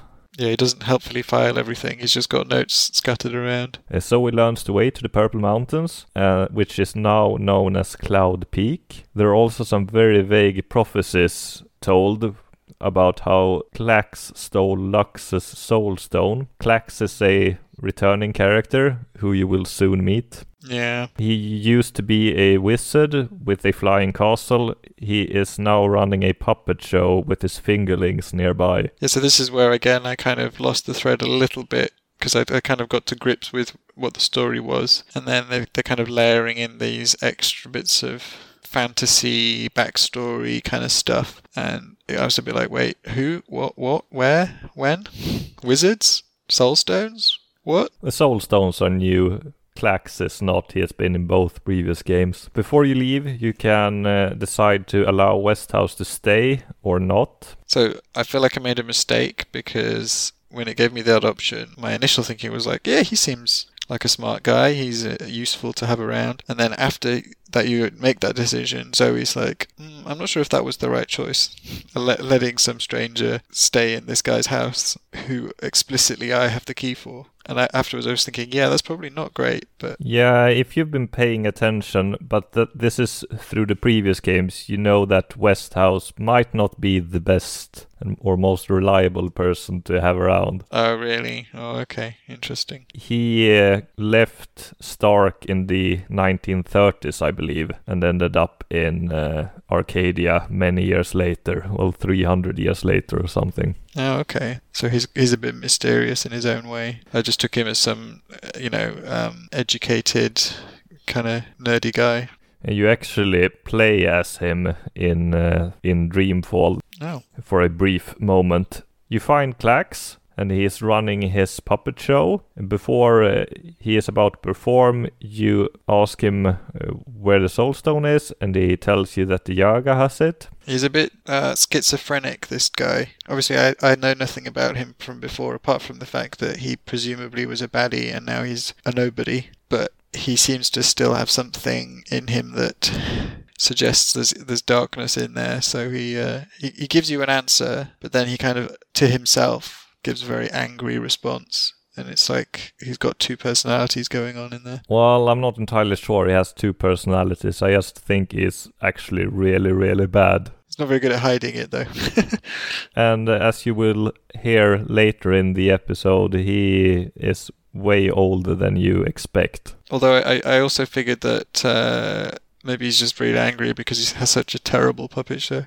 So his questioning is interrupted by the Fingerlings show, which retells the events from the first game when April Ryan defeated Clax. But it's from his perspective, so she's the evil person and he's the noble wizard. During the show, Clax is arrested for putting up a show about magic. Yeah, again, I figured that maybe partially it was because of the magic, but also partially because it was just a really terrible puppet show.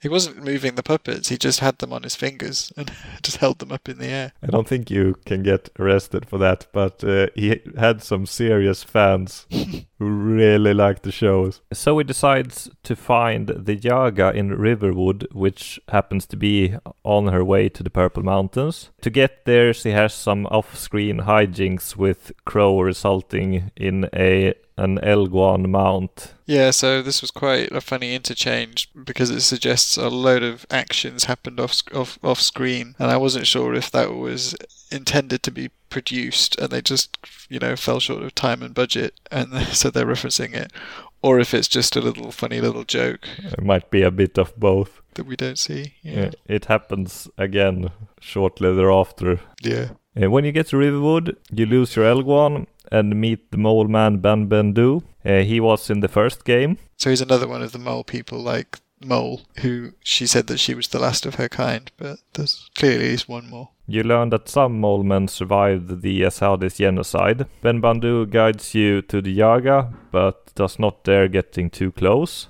So he walks through a very spooky path. Very quickly, didn't the Kian and Litko sequence happen between...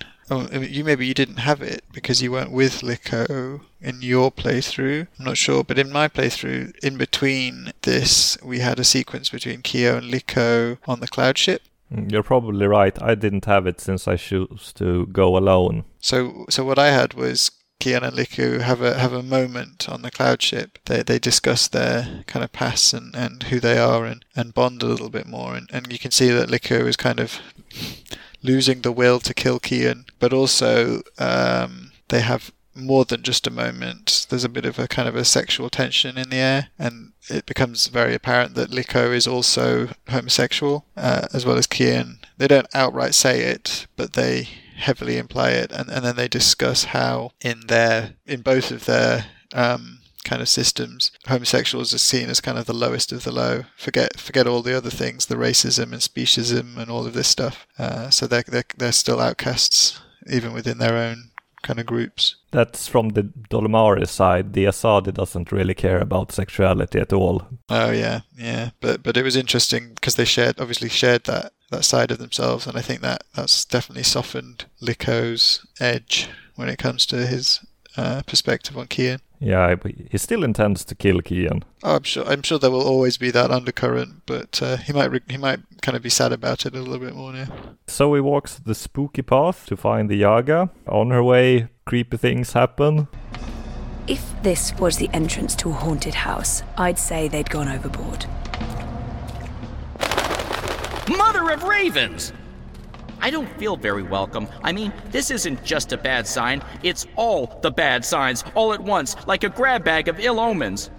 Yeah. Creepy woods, creepy kids' voices, creepy witch voices. Creepy. She finds a very spooky house, and when she tries to open it, Zoe is attacked by it. So when you approach the house, which I've described in my notes as a hobbit house, because it looks like one of the hobbit houses from Lord of the Rings. When you approach the house, I noticed that one of the windows was blinking.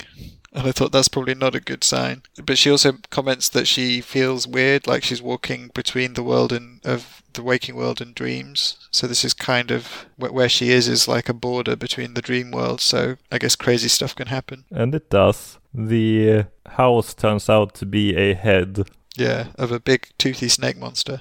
Which Zoe has to use her special dreamer abilities, including slow down time, to climb into the head while it's attacking her. Which, and we've seen her use her kind of dream powers in the very first section of the very first chapter when she kills the tentacle monster. But then she hasn't really used them at all much. Not at all. Since then. Well, not at all. Yeah, not at all since then. So I kind of forgotten that was a thing until she, slowed down time and kind of blasted her way through. After getting through the door, she ends up in a dark void with some purple sky. After being taunted by 3 voices, the Yaga reveals themselves. So this whole sequence, I mean, it's the old is it kind of Slavic folklore, the Baba Yaga, which I think I've seen it represented in different games, but it's like a witch that travels around on their house on top of a chicken leg and goes around eating children, I think. Yeah, that's the standard version. This is some kind of mishmash between different mythologies. Because when I saw the house, I was half expecting the kind of traditional thing of it kind of turning into, like, lifting up off the ground and having the legs underneath it rather than being the big snaky monster. But yeah, the whole Baba Yaga thing was interesting that they kind of brought that in. Yeah, there's so much that they lift from other things, yet make something that is distinctly their own. It reminded me of the... Okay, now I'm full of all these silly references, but it reminded me of the movie Stardust, which has the 3 witches. Also, it's the 3 witches. There's the 3 witches from Macbeth, who are like the prophetic evil witches who share the eyes and can see the future. So I guess there's various different references. Maybe those are some of the reference points as well. After discussing Lux and the Soul Stone, the Yaga wants a part of Zoe in exchange for their help. At this junction, you can choose to tell them of all the bad choices, the morally bad choices you have done. So this list can either be very long or not long at all, depending on what you've done. So my choices were that I'd run away from Nella exploding herself, and that I ended up getting the guy killed, who, to be fair, had a gun pointed directly near my face, but that my choice to throw the dream machine at him got him killed. The Yaga are not at all happy with your secrets and consider them very minor things, but in the end decide to help you since they rather not have existence stop.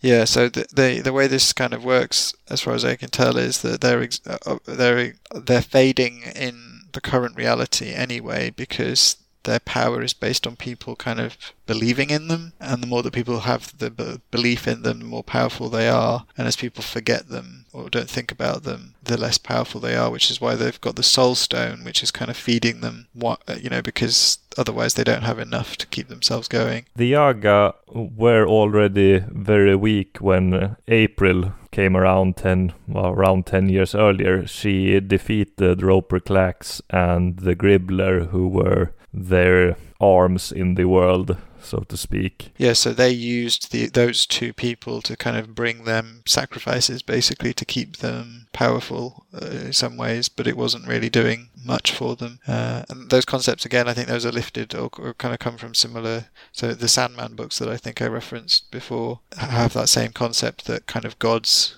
are only as powerful as their belief in them is, and the less people believe in them, the more weak they become until they fade out of existence. It's quite interesting.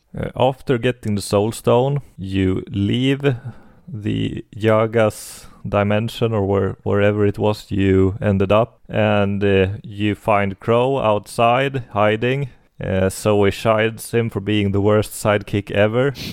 He is really bad when he is not incredibly useful. Yeah, I mean, he doesn't do much at all apart from make snarky comments. Yeah, but some junctions you really need someone to fly to unreachable places. Oh yeah, when there's a blooming door handle on a chandelier, then you need him.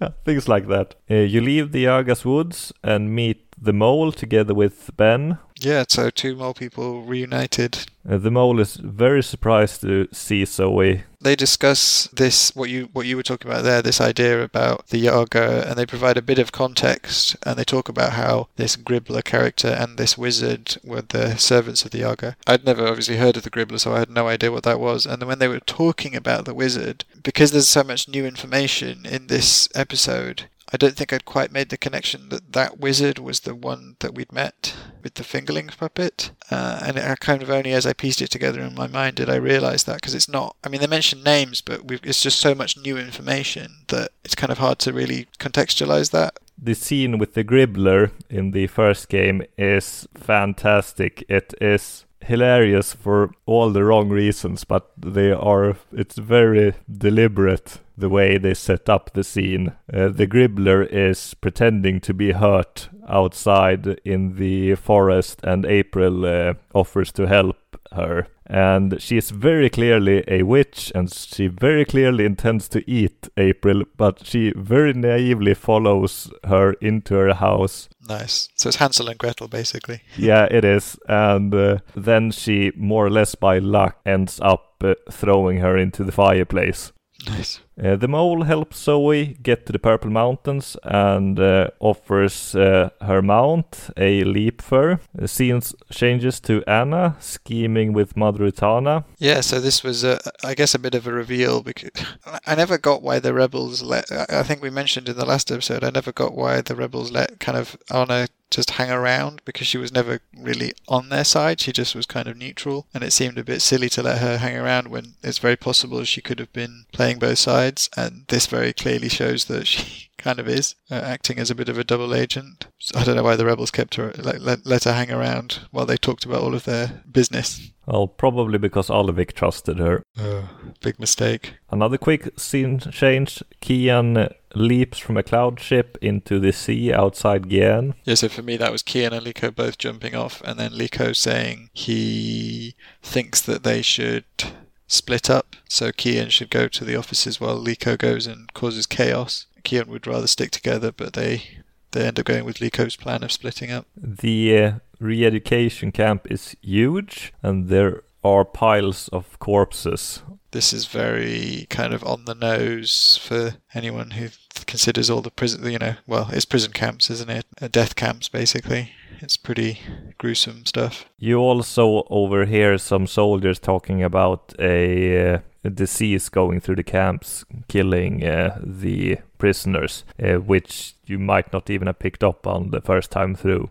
I didn't notice that discussion they were having necessarily, but obviously later on I definitely did notice that. Oof. The Asadi has converted an old keep of the Necromancer King and is using that as headquarters. And there are statues of the Necromancer King around, but all heads have been severed. The Necromancer King has not been a character in the previous games, has it? He's been mentioned, and he's been mentioned earlier in this game. Yeah, I kind of recognize it, but it's ancient history by now. Kian has to sneak through and do these kind of sneaky, puzzly sections. Yeah, he has to steal a spyglass to figure out some low-tech keypad combination. Yeah, for which there can't be that many combinations to just guess it anyway, brute force it. Yeah, there were only 4 keys to push. And then you have to do the whole keychain, steal a key, distract the guard bit as well. To get into the Office of Scientific Progress's room in the keep, where he believes there will be records of everything going around inside the camp. Yes. Which there is, and it's terrible. You find a head for a statue of depicting the Necromancer King, and it's our friend Roper Clax. Yeah, so that's what I thought when I saw the head, and I was like, hang on, that's the bloke that we were talking to. And I think that's the point when I realised that the guy that we met, the wizard that they're talking about, and this guy are all the same people. It was either that or just that the designers of the game weren't very imaginative in their facial designs. No, this guy has been around for a long time. He's always sucked in many ways, but he's certainly fallen from his previous heights. That's why I originally didn't quite realize that they were all the same person, because we're hearing about this really powerful wizard who you know, nearly really messed things up. This necromancer king, who is obviously something very important. But my only interaction with him is this terrible sideshow puppet show, and I couldn't really imagine it was all the same person. Kian finds skulls and anatomical charts all over the Office of Scientific Progress. And some really horrible notes. He finds really horrible notes. He finds yarn, so he can tell that whoever resides there can't be all bad, because Kian thinks very highly of knitting. Yeah, that was weird. The administrator must be a knitter of socks and scarves. This speaks in her favour. I've tinkered with knitting in the past. It's an honourable and gentle trade. Anyone who knits can't be all that bad.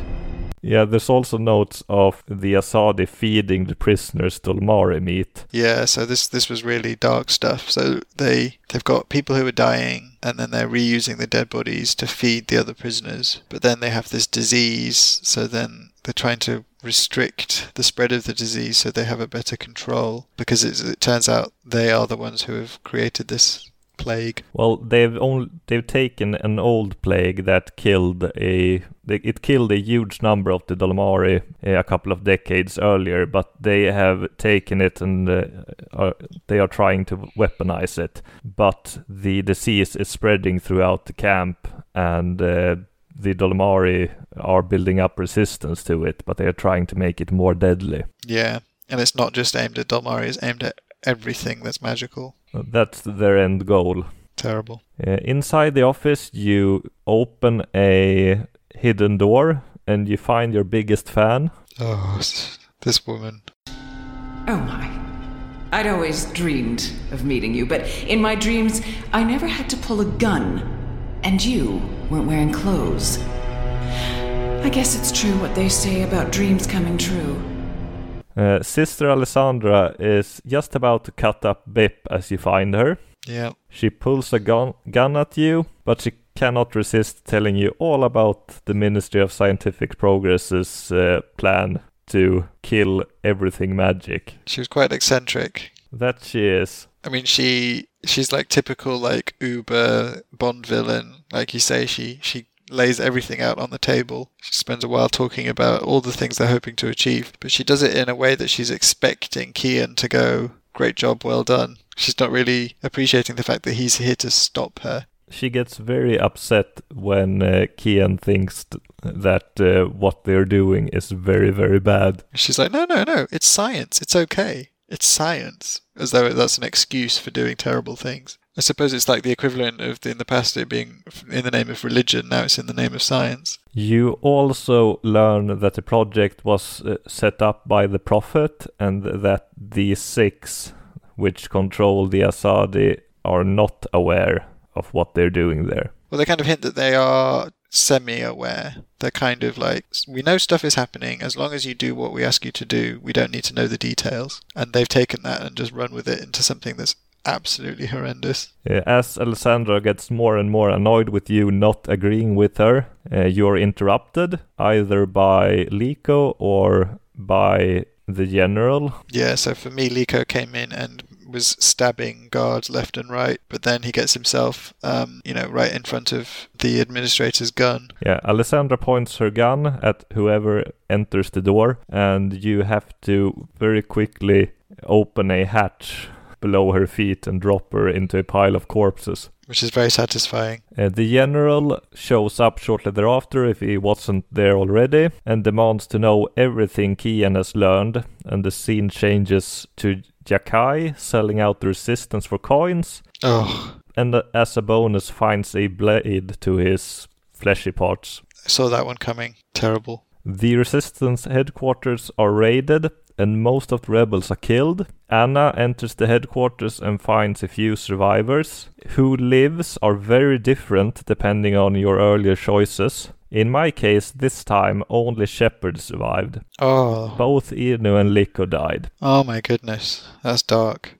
Yeah, so this whole sequence was very dark. So starting from the discovery of the terrible things that were going on in the prison camp, all the way through to this massacre of all of the rebels. So for me, Shepard was killed, blind, or Bob who can see, blind Bob was killed, random rebels were killed, Inu you thought maybe was dead, but then she opened her eyes, and I can't remember what her name is, but the healer lady who we saved or who I saved from being executed in the first chapter. Second chapter? First chapter? Second chapter. Second chapter, yeah. She came over and kind of did some healing magic on Inu. So those two were the ones that survived in mine. Well, she might not pull through. Oh, don't tell me that. That whole sequence with Zoe and the whole sleepover thing made me really appreciate her as a character. She's too nice to She's too nice to die. There's a scene where Sire reports to one of the six of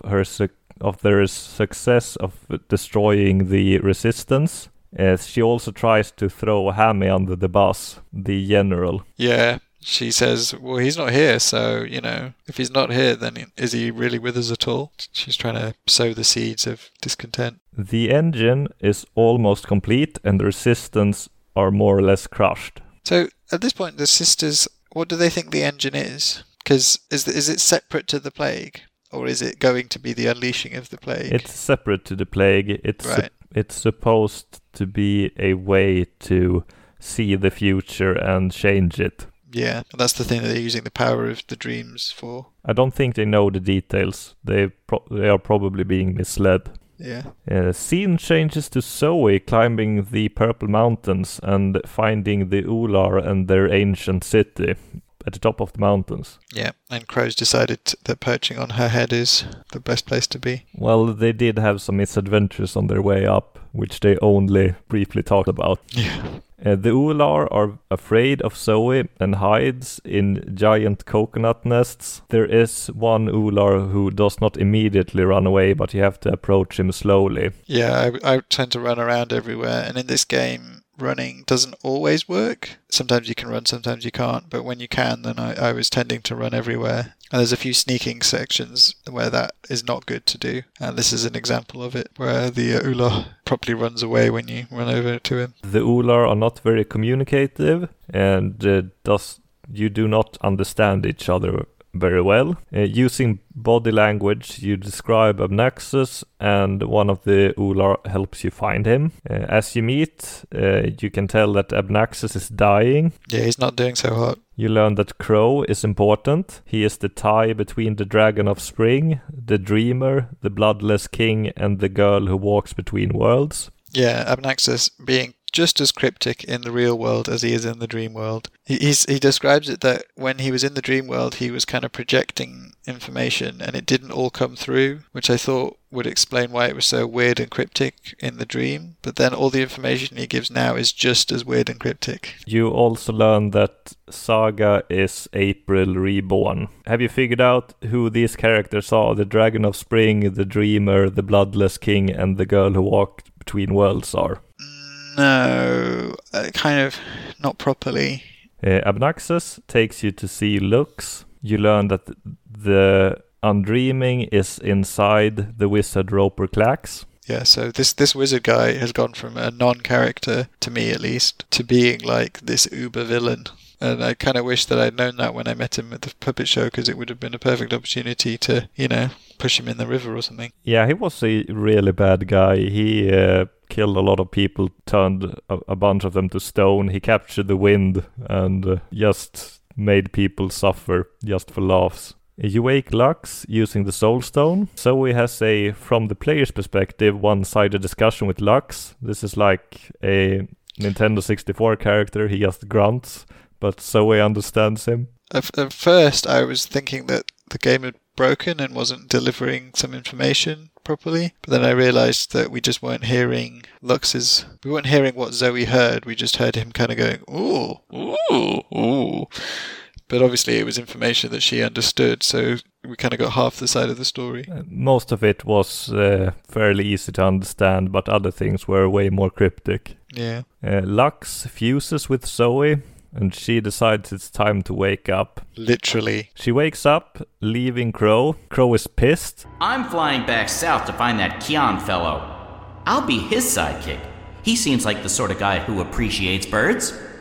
Then Zoe wakes up and finds herself in a hospital bed. And this is the point where I went, I knew it! This is what I said the whole time. She's back in her blooming coma hospital room, and all those things that happened in some kind of, I don't know, dream state or otherworld version of where she is. And all those times people said, you need to wake up, it was literal. It's going to be explained what happened, but we'll leave that for the final chapter. I felt very vindicated in my brain workings out when that happened. Although I'm hoping I know it's more dense. It's that kind of typical cop-out thing of, oh, it was a dream the whole time. But it's obviously a lot more complex than that. It's not that. But it's obviously a lot more complex than that.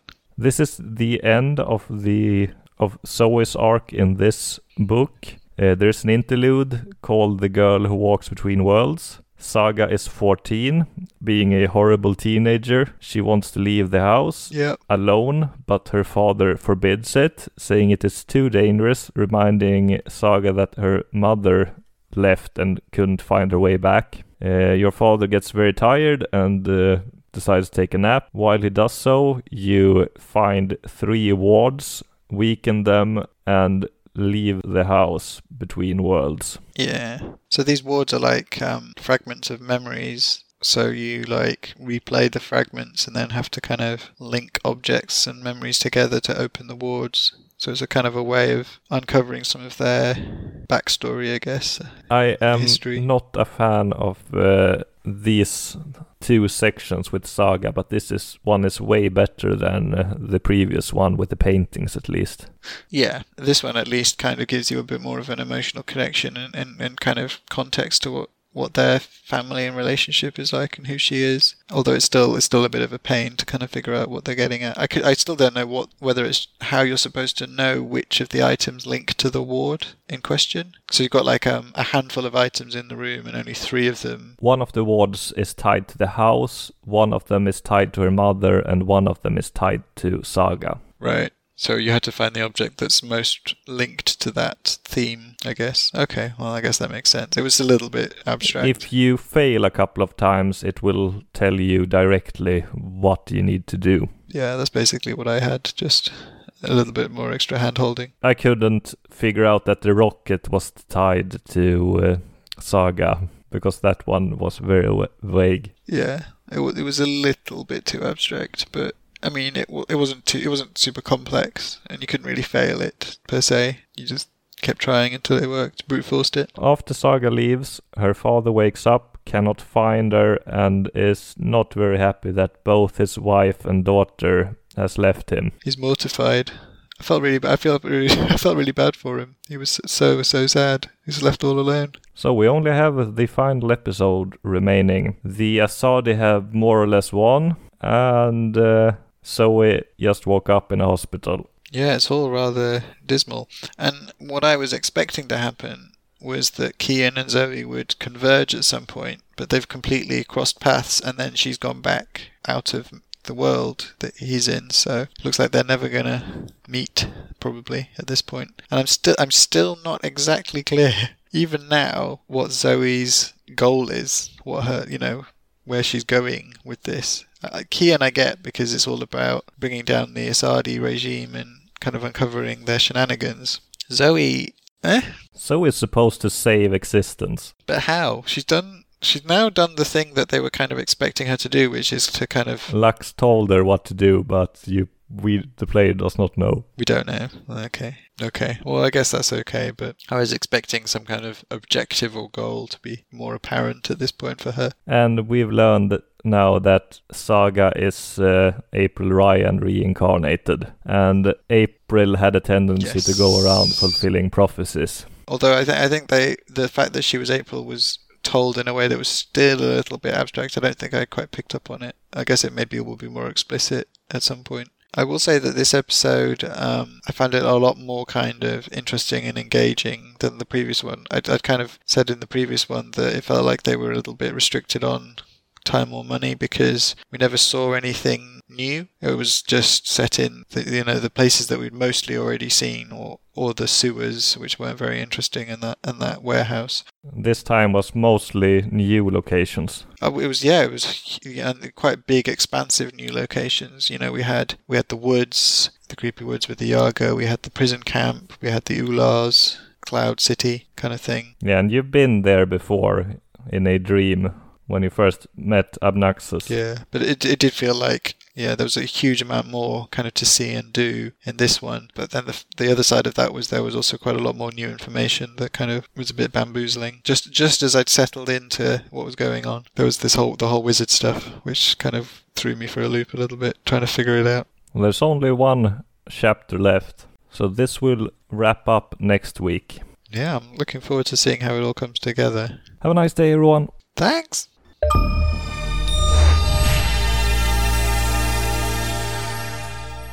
The last few years were rough. Sorry to hear that, Crow. I miss her. A lot. I know you do. You're not the only one. People loved her. I know I'm not a great replacement. You're not bad. I like you. You're a decent number 2.